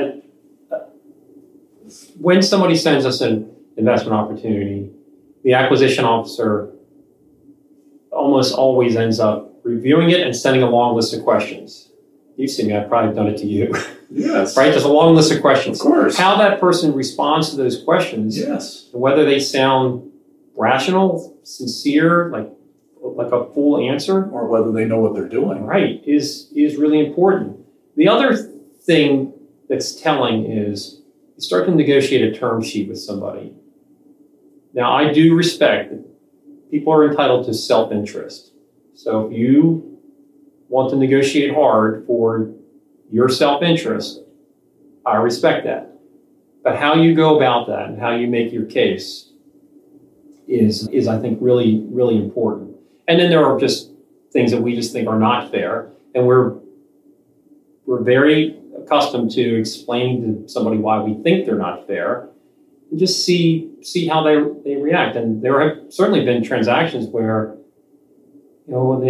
myself or an acquisition officer would just say, I just don't see being in business with them. And we're investing in the middle market. Typical total deal size is $35 million or less. If you look at any given year, 85% of all transactions in the United States are $35 million or less. Right. If we're in the largest part of the market. So if something doesn't feel great or isn't just work, we'll just move on to something else. We'll just pivot. This is one of the great advantages of our strategy is just go do something else. We will find another opportunity.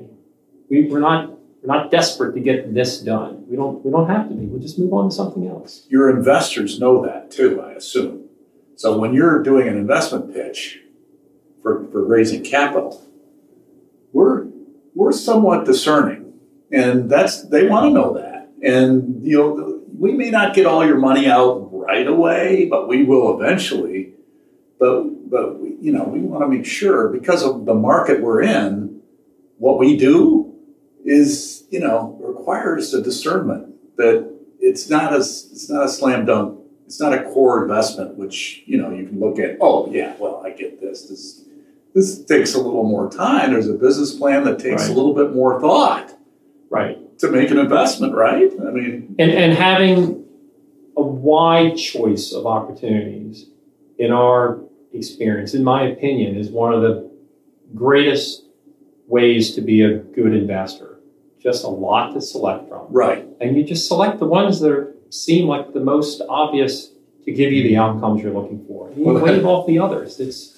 But imagine we could only buy, red buildings on a certain street. Yeah. I mean, and you're sort of stuck buying a bunch of red buildings on a certain street. It's not as much opportunity. Well, two of the classic investors in the United States, Charlie Munger and Warren Buffett, have a saying about investing, and they just say, I just wait for my fat pitch, and I'm not going to swing on anything else. So I'm just going to wait. Yeah. If I see an opportunity, I'm going to take it, but I'm not going to. That opportunity has to be just right there in front of me. That's their approach. You might be a little more, not quite as discerning as that, but it's interesting. You want to avoid mistakes as much as possible. Yeah, we're out looking for the pitch. Maybe think of it that way. We're out trying to find people to pitch us. Sure. And we'll be discerning. Yeah. In addition to looking at, let's say, assuming you look at diverse property types, you come into a capital stack in a variety of ways, right? You're just not always the same way on every deal. So you might come in at a co-GP, an LP position. You might come in as, maybe a preferred equity situation. We do. So early on, I mentioned there are some things that we do today that are very consistent with certainly when I came here in 92 and even before that. And there were things that have evolved. So when I came here in 92, really all we did was joint venture equity. That was LP. As an LP, yes, thank you. That was basically what we did. And in a wide variety of property sectors. Today, we're in really just 3 property sectors. In fact, we think of them as 2 verticals, shelter and logistics. So shelter meaning hospitality or rental housing, and logistics meaning anything that's industrial. And we have different approaches to that, meaning not just LP equity, but as you mentioned, we will do preferred equity. We actually have a programmatic joint venture with a group to deploy small balance preferred equity. And the investments have been virtually all industrial or rental housing. So small balance meaning an equity check of $2 to $5 or $6 million. Mm-hmm. And then more recently, we launched a GP investment program that will allow us to invest as a co-investor with the GP. So if a GP has a $50 million equity requirement and they've got to come up with 10% of that, say $5 million, we can help them with 50, 60, 70% of the GP position. But it's all equity. There's no debt. You don't make debt. So far we have not deployed anything as debt. We haven't set up a debt program. You don't do mezz then. You might in lieu of preferred equity, preferred equity and mezz are kind of cousins. We could do mezz, but more often it's been structured as preferred equity. Mm-hmm. Okay. Similar to the time when you began your career, we're now in a market of great uncertainty, with interest rates up significantly over the past 2 years, and the office space demand market still reeling from repercussions of the pandemic. With appropriate investment strategy, however, the market may actually provide opportunities. How do you see ABR taking advantage of this market, if you do? Well, I don't think we'll participate on the office side. Right. We have not bought an office asset since 2016. We do own some medical office, which we think is fundamentally different investment or different business. But what we found through most of my career here is that we were never big enough to invest in a CBD. And we couldn't buy a $100 million office building. We were always basically buying suburban office buildings, which, as you know, are a commodity, and they become even more of a commodity. So long before the pandemic and work at home and Zoom meetings upended the demand for office, we had just waved it off. Today in our portfolio, we're in 2 office buildings, and that's it. On the other hand, I do think there will be, and we're already seeing opportunities in other asset classes, particularly the ones that we're focused on: logistics, rental housing, and hospitality. And our niche in hospitality is pretty narrow. So it's select service, extended stay, limited service hotels, almost always flagged by Marriott or Hilton. By the way, those are middle market size, maybe lower middle hotels. But I do think we're going to see opportunities there. We already are. We're seeing, at the moment it's anecdotal. So I don't know how big of a trend this is or will become, but anecdotally, we're seeing assets that somebody bought for 100 a couple of years ago and now trades at 85 or 90. And some of these assets are going to have to trade because they won't be able to refinance the loan. So they have a loan, maybe they have a fixed rate loan, but it's not into perpetuity, or maybe they bought a hedge or bought a cap or entered into a swap, but it's not into perpetuity. And when they have to refinance the loan or deal with the expiring hedge, they're either going to have to bring some new capital or they're going to have to sell the asset. So we're already beginning to see that. Again, I call it anecdotally. The other thing that's happened is, while transaction volume is way, way down, the things that are trading are not getting much attention. And sellers know that were they to sell, they almost certainly have to acknowledge through pricing, acknowledge that the next buyer is not going to be able to borrow 75% of the total cost and finance it at 3.5% or even 4%. So those owners that are prepared to acknowledge that have to let their assets be sold at a lower price point. And most of our competition over the years in this sort of middle market or lower middle market, most of it is private investors. We really don't compete with the largest, well-capitalized operators. So those smaller entrepreneurial investors have relied on, as you know, very high leverage, and they can't get that anymore. They need more equity. And we have capital to deploy.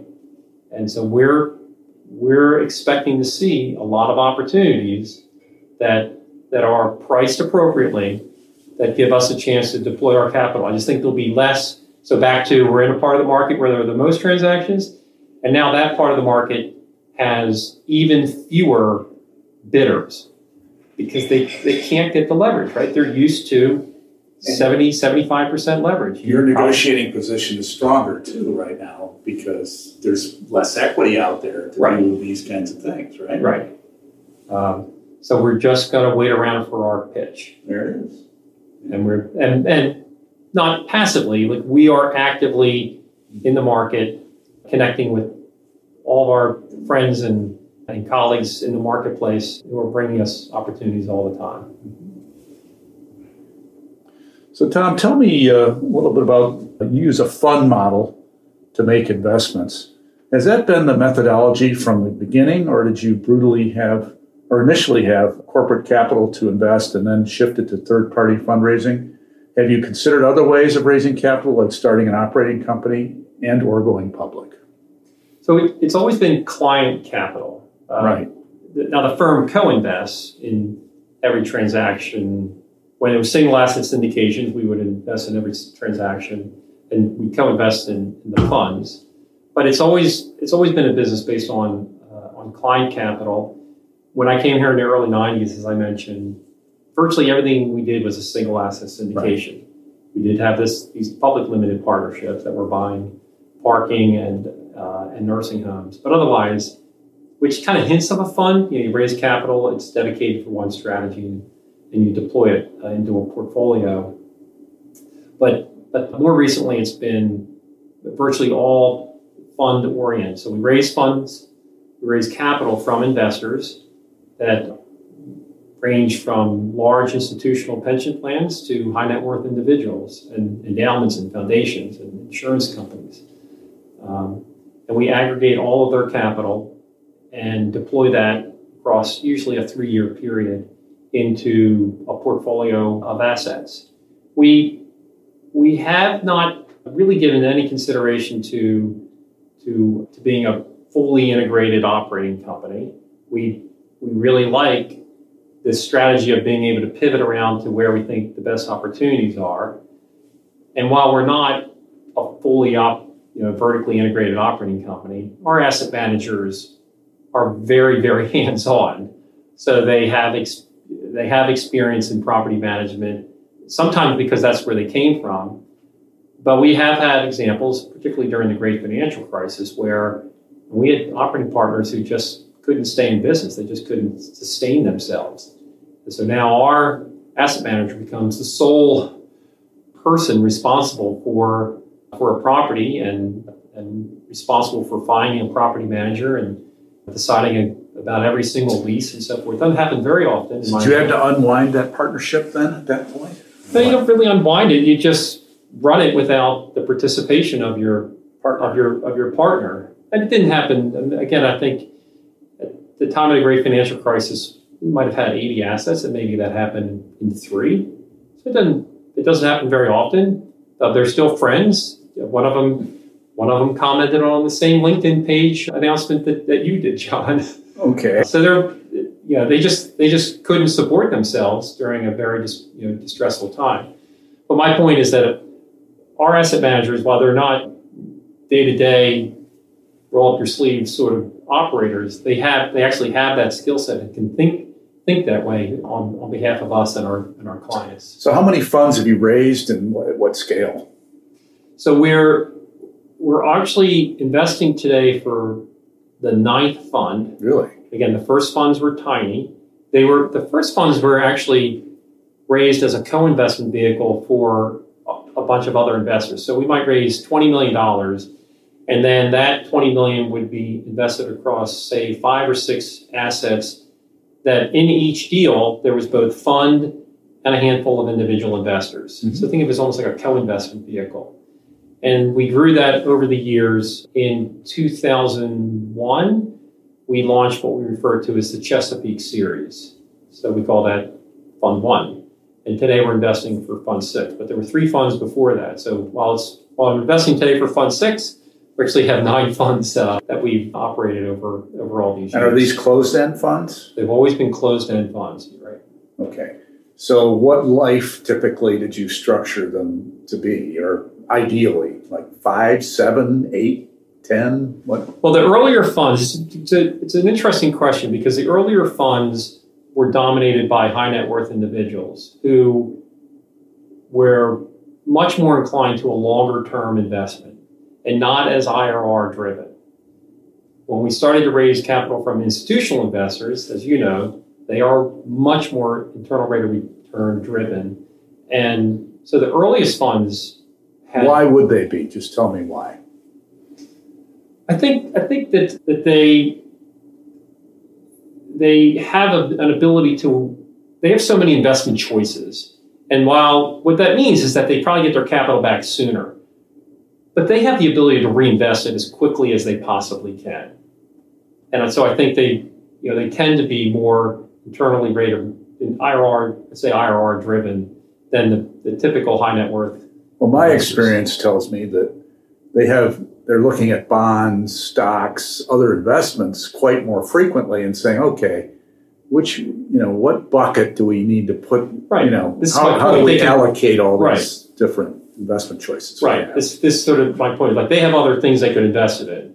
So to get the capital back in a reasonable period of time becomes really important to them. Mm-hmm. So So today, the funds we're raising today are $200 to $300 million in size.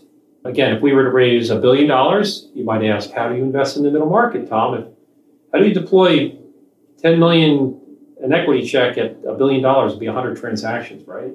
So we know for sure we could scale it beyond 300 million, but $1 billion would be a challenge in our opinion. What's the largest single equity check the firm's ever written? Just out of curiosity. We had one equity check for $23 million, but it was 2 assets. Mm-hmm. So in a single asset, I think the largest single asset invest check is probably 15 or 18 million. It's always been in that kind of 8 to 12 range. And as you know, John, if I came to you and said, hey, John, we deploy equity checks of 20 million or above, you would have a lot of ideas for that. But if I told you we'd like to write equity checks of like 5 to 10, I'm going to guess you have fewer ideas for 5 to 10, which goes back to just a bit less competition, right? What's interesting, and this is what I think is intriguing, is your co-GP program, which you're now offering, allows you to make a $10 million equity investment in a $100 million deal, potentially, right? Of course, right. And that's one of the reasons that we implemented the GP investment program is over all of the firm's life and my career for sure. We've had operating partners who would come to us and they're trying to raise 50, 70, 80 million of equity for a transaction that we think is fantastic. We know them really well. We think they're fantastic. And yet we can't participate. I have no way of participating.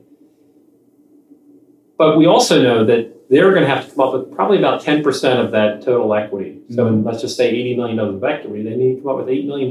So maybe we could be helpful there. Maybe we would give them 50, 60, 70% of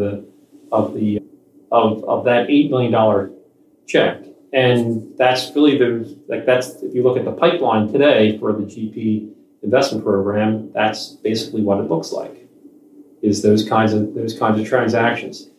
The other thing that we found is we would have partners who would bring us a strategy that while the deal by deal was not that large, if you add up all of the transactions that they hope to do within this strategy, which we might think is a fantastic strategy, they're going to quickly outstrip their own personal resources to be 10% co-investor in every deal.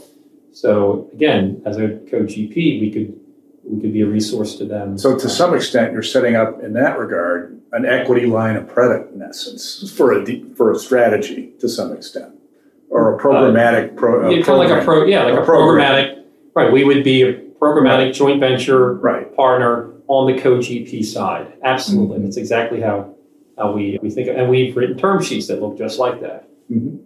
Yeah, so they have a certain period of time to, get this allocated. Otherwise, if they don't get in that time, you're not going to get there. So we're going to kind of pull back. Is that what you might do? And that happens. I mean, we have done in our value add funds when we're the LP, we've created programmatic joint ventures around strategies that we think are wonderful with partners that we've known for a long time.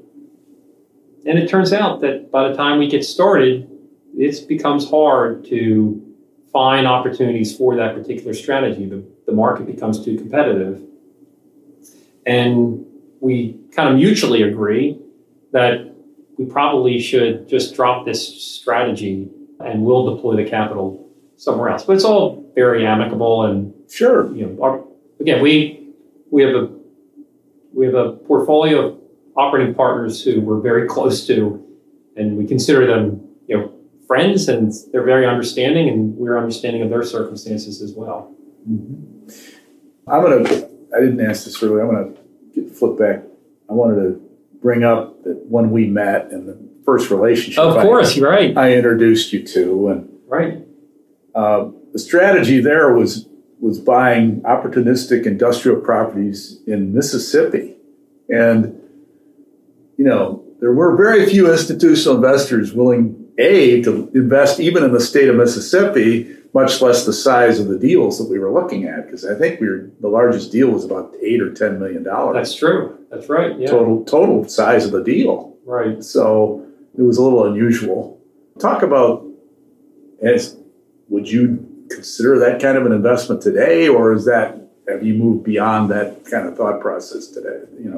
It's tertiary market investing like that. I don't think we have an aversion necessarily to tertiary markets. The key is that you can be confident that when you finish executing the business plan, there will be a buyer for that property. Right. Is there a pool of buyers? A market. Right. For that asset type. So you may recall our strategy with Murray, his name was Murray Weichel, great guy. Our strategy with Murray was to acquire industrial assets around the state of Mississippi. This was right after Katrina, right. if you recall. And Murray, who was from Michigan, had been active in Mississippi because a lot of his tenants, which were mostly auto manufacturing and related companies, right. had moved to Mississippi where right. it was cheaper and a very welcoming environment to run a manufacturing business. So he had incredible connections to the state of Mississippi and virtually every market, and was able to, if you recall, get us effectively a list of virtually every industrial building in the state of Mississippi that might have been available for sale. Because CBRE and JLL didn't have this list. He was working with the economic development departments. That's right. And we went around and toured a lot of the state. And you could buy things. So as a value-add investor, you're looking for attractive yielding things, or things that when you add value will be yielding well above where it might trade. And it's not unusual. In fact, it's super common that you're looking for great value relative to replacement costs. And at that time, you could buy these industrial buildings, some of them tenanted, some of them not. Yeah. And just an incredible value relative to the price. So our strategy was, let's go build a portfolio. We'll be diversified by market, and then fill in with tenants and take it back to the market for a sale. As it turns out, we only bought two things, one in Jackson and one in Natchez. And by the time we closed on both, we had tenants. If you recall, the one in Natchez, we sold very quickly, probably a year and a day, and had a very good outcome. And the Jackson building, we kept for many years, had perfectly good cash flow, changed tenants from time to time, and eventually sold it. Yeah, well, those types of assets too, a user could be your best buyer sometimes instead of an investor, depending on the situation. I think Nissan ended up, they may have bought the Jackson building. I know they were the last tenant. I mean, in my experience with industrial, the user is, if you find a user buyer, there's no investor that's going to ever pay as much as a user does for an asset, typically, because they own it forever, right? And they'll use it as a company. So when I was in that industry, that we look for that as often as possible. So talk a little bit about your company structure. You co-lead the firm with Ed Norberg, you mentioned. Right. How does Ed's and your roles complement each other? Talk about your other senior team members, Lee Collins, David Wolf, and Dan Blake. Behind them, you have quite a team of investment, asset management, and fundraising professionals, it appears. Talk a little bit about your company. We do. We have about 30 people in the company. Mm-hmm. We have 3 acquisition officers, 3 asset managers, and we have some people that support the acquisition team. We have a team of accountants, and we have a fundraising team and investor relations team. Ed and I run the company, as I mentioned, and Ed actually joined the company around 2018. So I knew Ed. We had shared an operating partner. In fact, we've twice now shared an operating partner. And at that time, the gentleman who ran the firm, John Prue, was beginning to think about retirement, and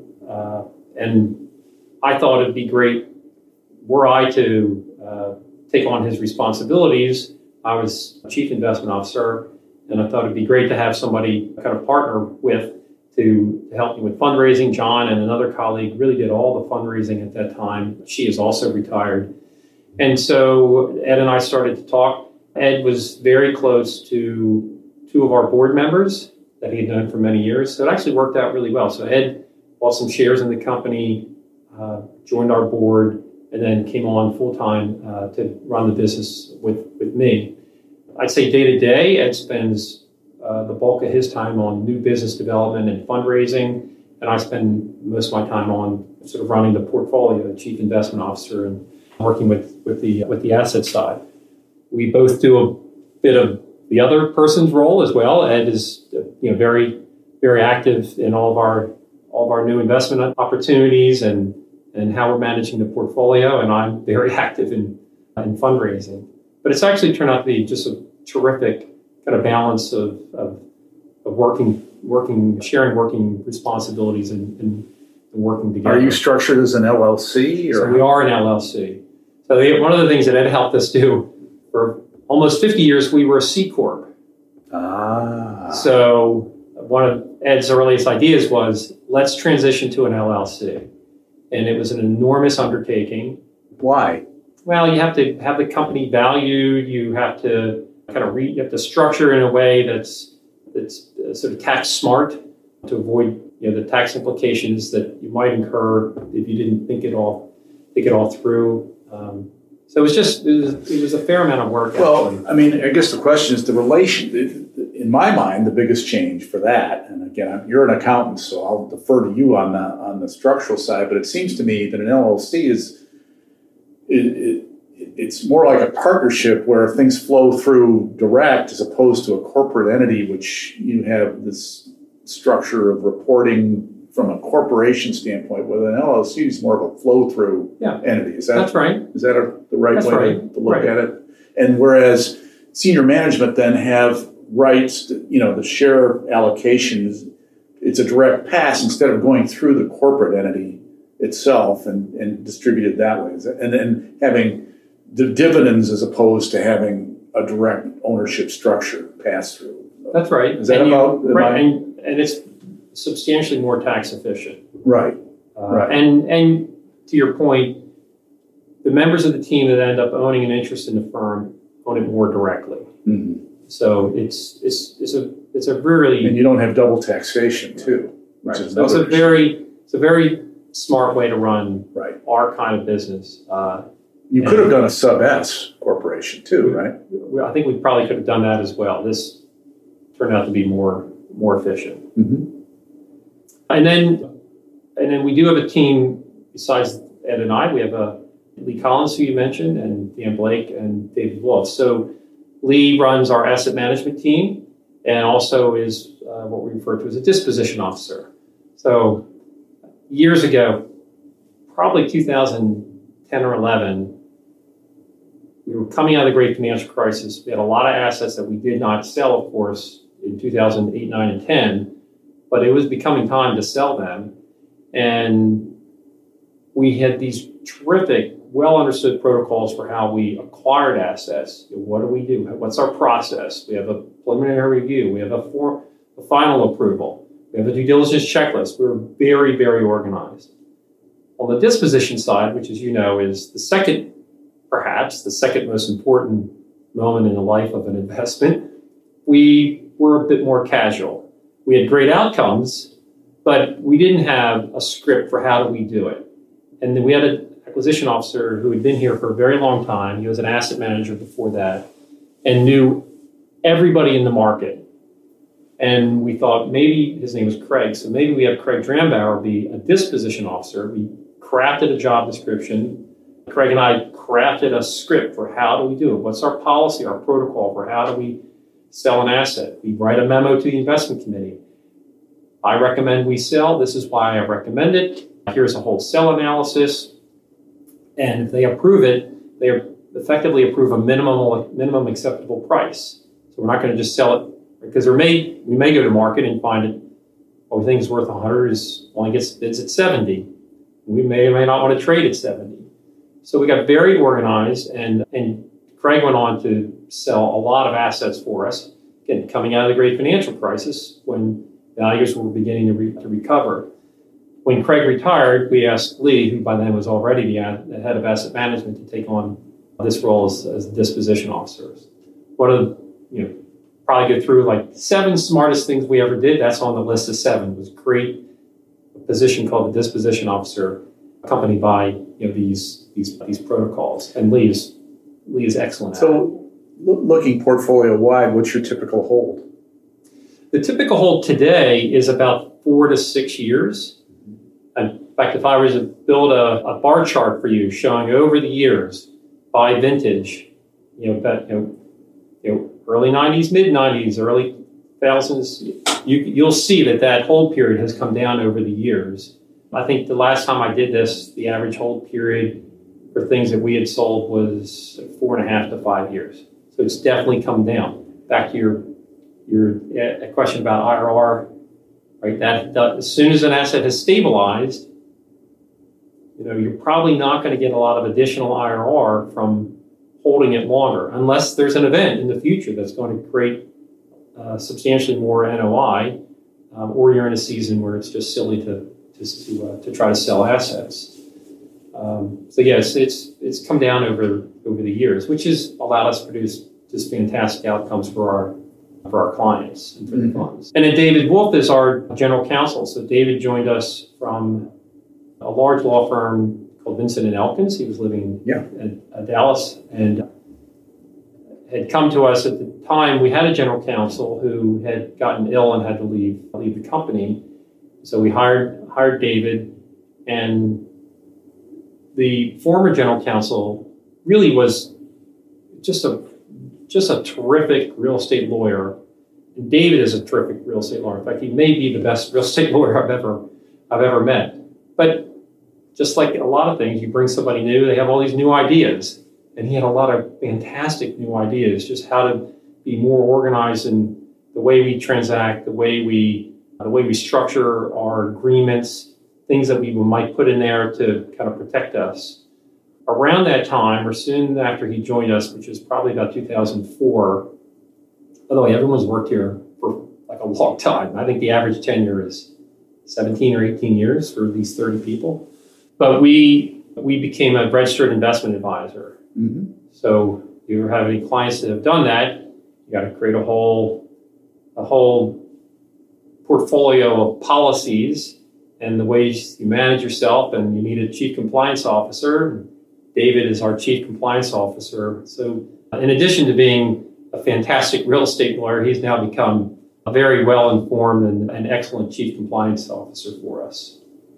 Yeah, well, institutional investment requires a lot of things today that it didn't, say, 10 years ago. Right. With ESG and all these different requirements now. And, it's just, there's more questions asked by investors than ever before, I assume, right? Well, there is. And the SEC continues to implement new rules. Right. So just last year, there's the new marketing rules. What's the new marketing rule mean? Well, everything that you push out to the public that kind of sort of looks like marketing, and most things do, has to meet certain standards.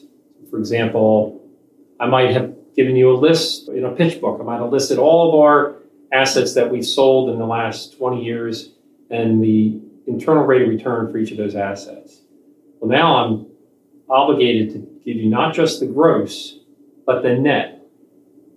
Well, the net is a function of what that fund that owns that investment achieved as a net IRR. And we've got to figure out a way to develop a net for every asset based on the outcomes of each of those investments and, of course, the fees and expenses for running the portfolio. We have a methodology. I'm very pleased with the methodology. David and I and some others worked up the methodologies.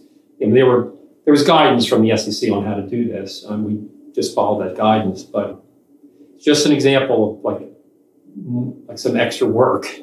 So you wonder why you need in-house counsel. There's a lot of reasons why you need it. Right. I find having in-house counsel, one of the greatest advantages is, and I just had this conversation with an operating partner recently who's thinking about bringing in-house counsel. I told him, I said, one of the greatest things is your young acquisition officers and asset managers, if they're willing, they can learn. they can go down to the general counsel or attorney's office, like down the hall, and sit in their office and talk to them and not worry about a meter running while they learn about, the difference between malfeasance and...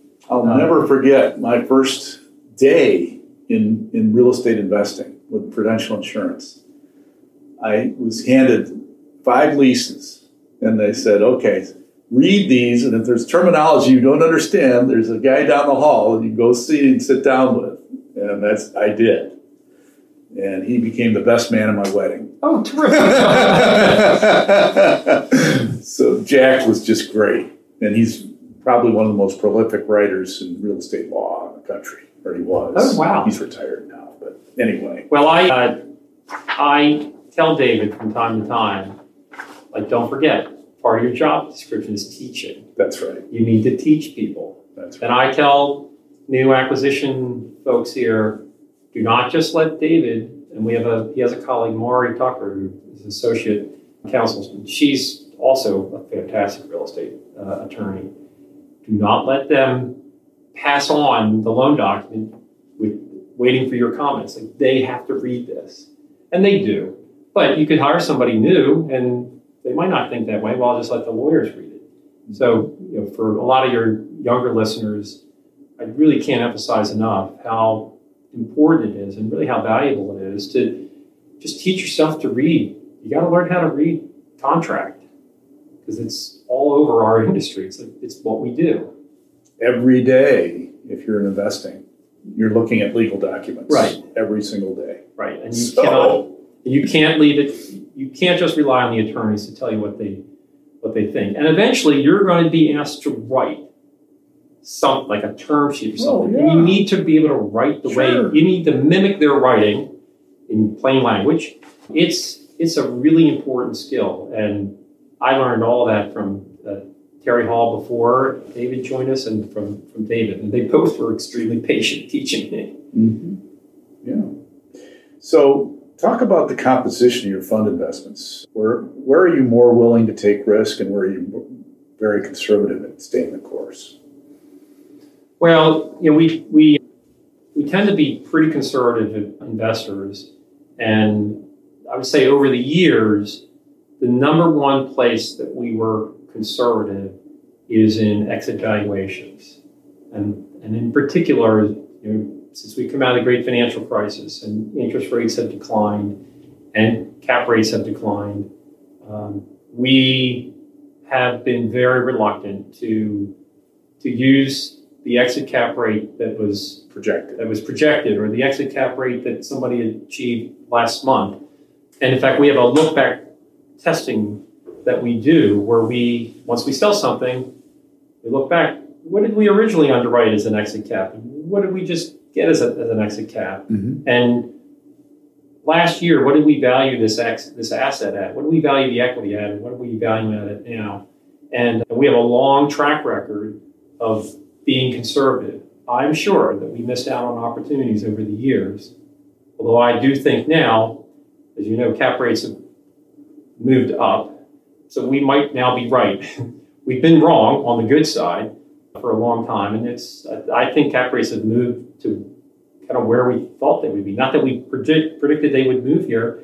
We just didn't understand how they could stay that low for so long. And we were just too cautious or nervous, call it what you will, mm-hmm. To keep that assumption in our underwriting. So that's the main place where we tend to be very, very cautious.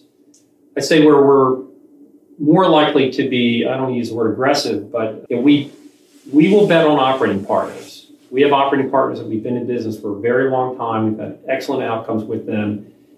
And if you see us approving an investment that seems to have an underwriting that is just a little more aggressive, it's probably because we've just had great experience with them and we trust them.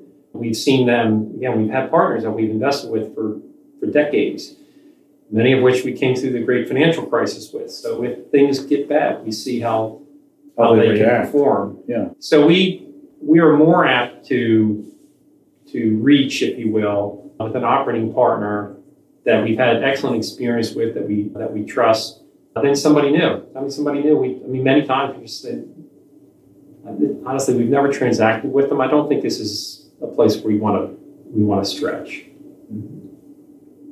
So, as you said earlier, your funds are closed end. Is it your intention to keep ABR going indefinitely as a rolling fund manager, or do you have other goals for the company? Well, it's a great business. So yes, we would be delighted to stick with this model. What we would like to do, and what we are doing, as you can tell, just with the GP investment program, we are adding some opportunities or some offerings that we think are complementary to what we do. They're not that different.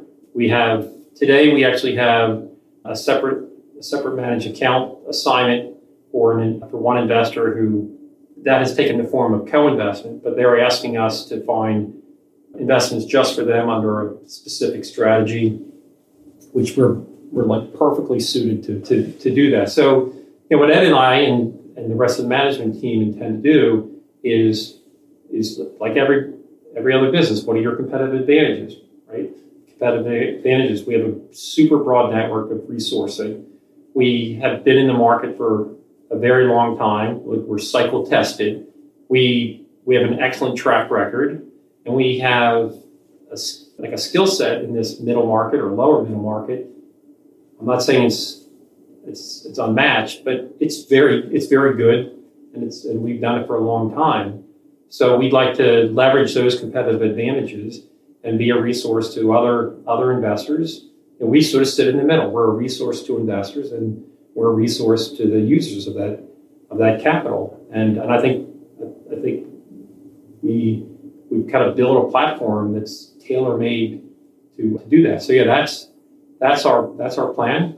Mm-hmm. We're excited about it, actually. And you can innovate within that plan. Exactly. And we have experience within the property sector. So over the years, we decided office was just not a good investment. It's not for us. Right. We didn't go out of business. We just pivoted to other sectors. We were reconcentrated in other sectors. Your website cites responsibility as a core value. Talk about your philosophy behind the company initiatives in giving back and ESG and how they affect your company's investment strategies. Well, long before there were the letters ESG, we were running a business with a bunch of people who were very committed to the community, certainly individually as well as corporate. So we have, I think since I've come here, we've had community service things that we've just done as a team that we enjoy doing. We help the Salvation Army every year here in Baltimore. They have a gift giving program. Gifts come in, and then they sort them for families who have been, I have these 3 kids, and these are what they're looking for as a gift. So it's like a logistics thing. So we've helped them with that for many years, and we love doing it. There's a day we do it. We have a great time helping the Salvation Army doing that. My colleagues have always been active in the community doing things. And then more recently, I'd say in the last 10 years, we've adopted some programs that kind of leverage the areas that we're interested in and where we think we could be helpful. So, for example, we have a program we call the Chesapeake Scholars Program, where we mentor sort of students that are kind of an underrepresented part of our profession. So, you and I go to a real estate conference, look around the room, right? It's mostly men. Women are making some inroads, but it's mostly men, and they're mostly white. So there's an enormous population of students and others, young people, who are just underrepresented in our industry. And we think we can give them, we can get them exposure to our industry by just mentoring them, just having them be a part of what we do. So we invite them to participate in all of our acquisition meetings, all of our investment committee meetings. Now today it's easier, right? Because you might have a student at Emory, and she can just participate by Zoom. You hold the meeting with a Teams meeting or Zoom. And then we invite them when we have a service day. We have them join us if they want to. But we kind of integrate them to what we're doing. If we go on a field trip, we'll invite them. They usually couldn't go on Tuesday at 2:00, but maybe it's Friday. And maybe it's in DC, and the students at American University, they just join us. It's been great. It's been a ton of fun.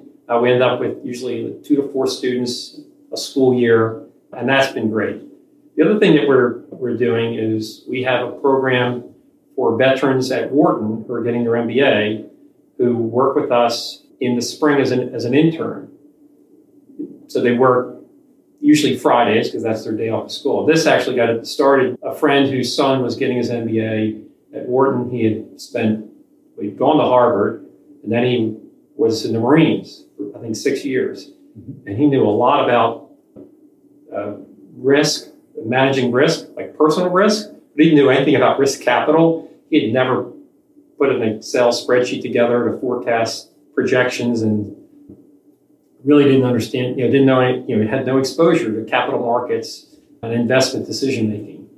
So we needed somebody that spring, and he joined us as an intern. He worked exclusively with one of our acquisition officers, so this sort of side by side, which worked out really well. So Phil Benvenuto was effectively his mentor that spring, and he joined us for all of our investment committee meetings and all of our acquisition meetings by Zoom. And at the end of the term, he said to me, this was great. He said, we did it because we needed some help, and I just happened to know. But he said, this was fantastic. I had no exposure to any of this, and now I completely understand. Now, of course, he's at Morgan Stanley doing great. And so I thought, why don't we just replicate it? We're replicating in the spring. You get a first year. You don't want to grab in the fall because they're just bombarded with new things. Mm-hmm. So we grab them in the spring. And so we have the intern who's at Burton getting their MBA work with us in the spring. We tag them to an acquisition officer. And that's been a terrific experience. And then the last thing that we're doing, actually, it takes me back to Peter Linneman. You probably know Peter has a charity that he and his wife Kathy support called Sam Alimu Charity. So these are students in Kenya that he basically sponsors and helps them all the way through college. So similarly, I have an old friend who spent his career in international relief services and ends up. He married a woman from Malawi, and she has started a charity. So they're both sort of retired from their professional careers. They live in Malawi in Africa, and her charity helps. They have a school. They have a food program where they basically process honey and sell it around the country as a way to earn money to support the charity. Mm-hmm. And they have a health clinic. So we have basically adopted. It's called Mulatto. We've adopted them, and what we're doing is helping them. Because I talked to my friend, I told him we wanted to see if we could work with them. He said, "But I need more than anything else. I need someone to help me with financial forecasting and financial management." I said, "Well, I think I have 30 people that can help you." So we're helping them do the things that I did at Ernst & Winnie for Frank Turecki, right? Build out financial projections, create financial models, really teach them how to do it. That's our goal. That's great. So those are things. I think even without ESG, we would just do this. It's just our DNA. Mm-hmm. The E part of ESG is interesting. We are like others. We're making sure and kind of always have that buildings we acquire are being renovated in a way that takes into consideration reducing energy. But what's interesting about our strategy is, if you think about it, we buy buildings, we put capital into it, we bring it back to life and give them a longer, useful life. That would be in lieu of, let's just say it's a 200-unit apartment project. That would be in lieu of just building 200 new units. And we wondered whether what we did had resulted in lower carbon emissions over the life of the building than building anew? And if you Google that question, you'll find there's some writing around it, and it appears to be true. But we've actually partnered with Johns Hopkins to do a research study around our portfolio, our assets, what we do, like do the math around whether we're right. And so I hope to, as you know, we have a director of research that we put out research materials from time to time. And so he's working with Johns Hopkins on that. So I hope to have an opportunity to share that with you soon. Understanding the measurement of that and how that's measured and how specifically you can look at the comparison of what the use, the carbon emissions from new construction and new activities vis-a-vis the keeping the existing and retaining and all that, it would be an interesting thing to understand. I think the math is going to be the new building have lower carbon emissions year to year than the old building. But the cost to build the carbon emission associated with transporting the materials there, rebuilding the site, all of that activity offsets the savings that you might have otherwise expected. Yeah. So I hope to be able to have a document or a research paper that documents that for you soon. But from our perspective, this is what we've always done, and we'll see what Johns Hopkins thinks about it. That's great. When you hire, what do you look for in prospective employees? Well, we're looking for a couple things. One is someone who's willing to work hard. So we talked before about a work ethic and what you grew up with. Right. Just have a strong work ethic. Just be willing to work hard. We want to make sure that they are a team player. So no one here is a superstar. Everybody works in a team environment, and that's really important. That's a kind of legacy from the Alex Brown and Sons days. And then the second really important legacy from the Alex Brown and Sons days is this notion of fiduciary. Are you going to conduct yourself as a fiduciary for our clients and our clients' capital? It's really, really important. It's like a core thing for us. And then the last thing is just people that are curious. They just have a sense of curiosity. And we just think that's so important that when you see something, you get a financial statement that comes in. They compare, this quarter to last quarter or this quarter to the budget, and there are variances. Aren't you curious? Why? Aren't you curious about why? Just be curious. Just have a sense of curiosity. I think it's so valuable. We think it's so valuable. I think it's a core competency of anybody should to live is a core competency. That's great. So what are your life priorities among family, work, and giving back, Tom? Well, I'm sure like a lot of your listeners, the priorities are to balance them, to balance those priorities, right? And to find a way that you can give back and have a stable, happy family that you enjoy being with, and then do things at work that are productive. That the key for me has been probably I'd say three things. One is I have found myself in a career that I just absolutely love. I really, really love what we do.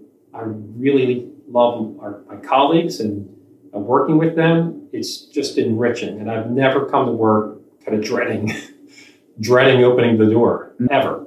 The second is, at a very, very early age, I found a life partner, my wife, Christine, who just is very supportive, had the same sort of shared goals as I did, was delighted and happy to raise our family and take care of. She ran the house while I went to work, and I traveled a lot, and we just never had any conversation around whether there was a difficulty with that or not. And when I'm not here and we're together, we hang out together, and we don't let work kind of overwhelm what she's curious what's going on at work. She knows everybody, right? We were both very young when I came here, but that has been really a blessing. And then I'd say the third thing, I do a lot outside of the office, community things. I'm on a couple of boards, and I do like working around different charities. The key for me has always been I only do stuff that's fun. I really do. Like all the things I'm involved in, I really enjoy. And I don't join boards and just sit around, and I'm not even very good at that. But if I join something and give me a project, I'm fantastic at that. So I just do things that I like, and so far it's worked out really well. So what advice would you give your 25-year-old self today, Tom? Well, at 25, I was getting ready to go to Wharton.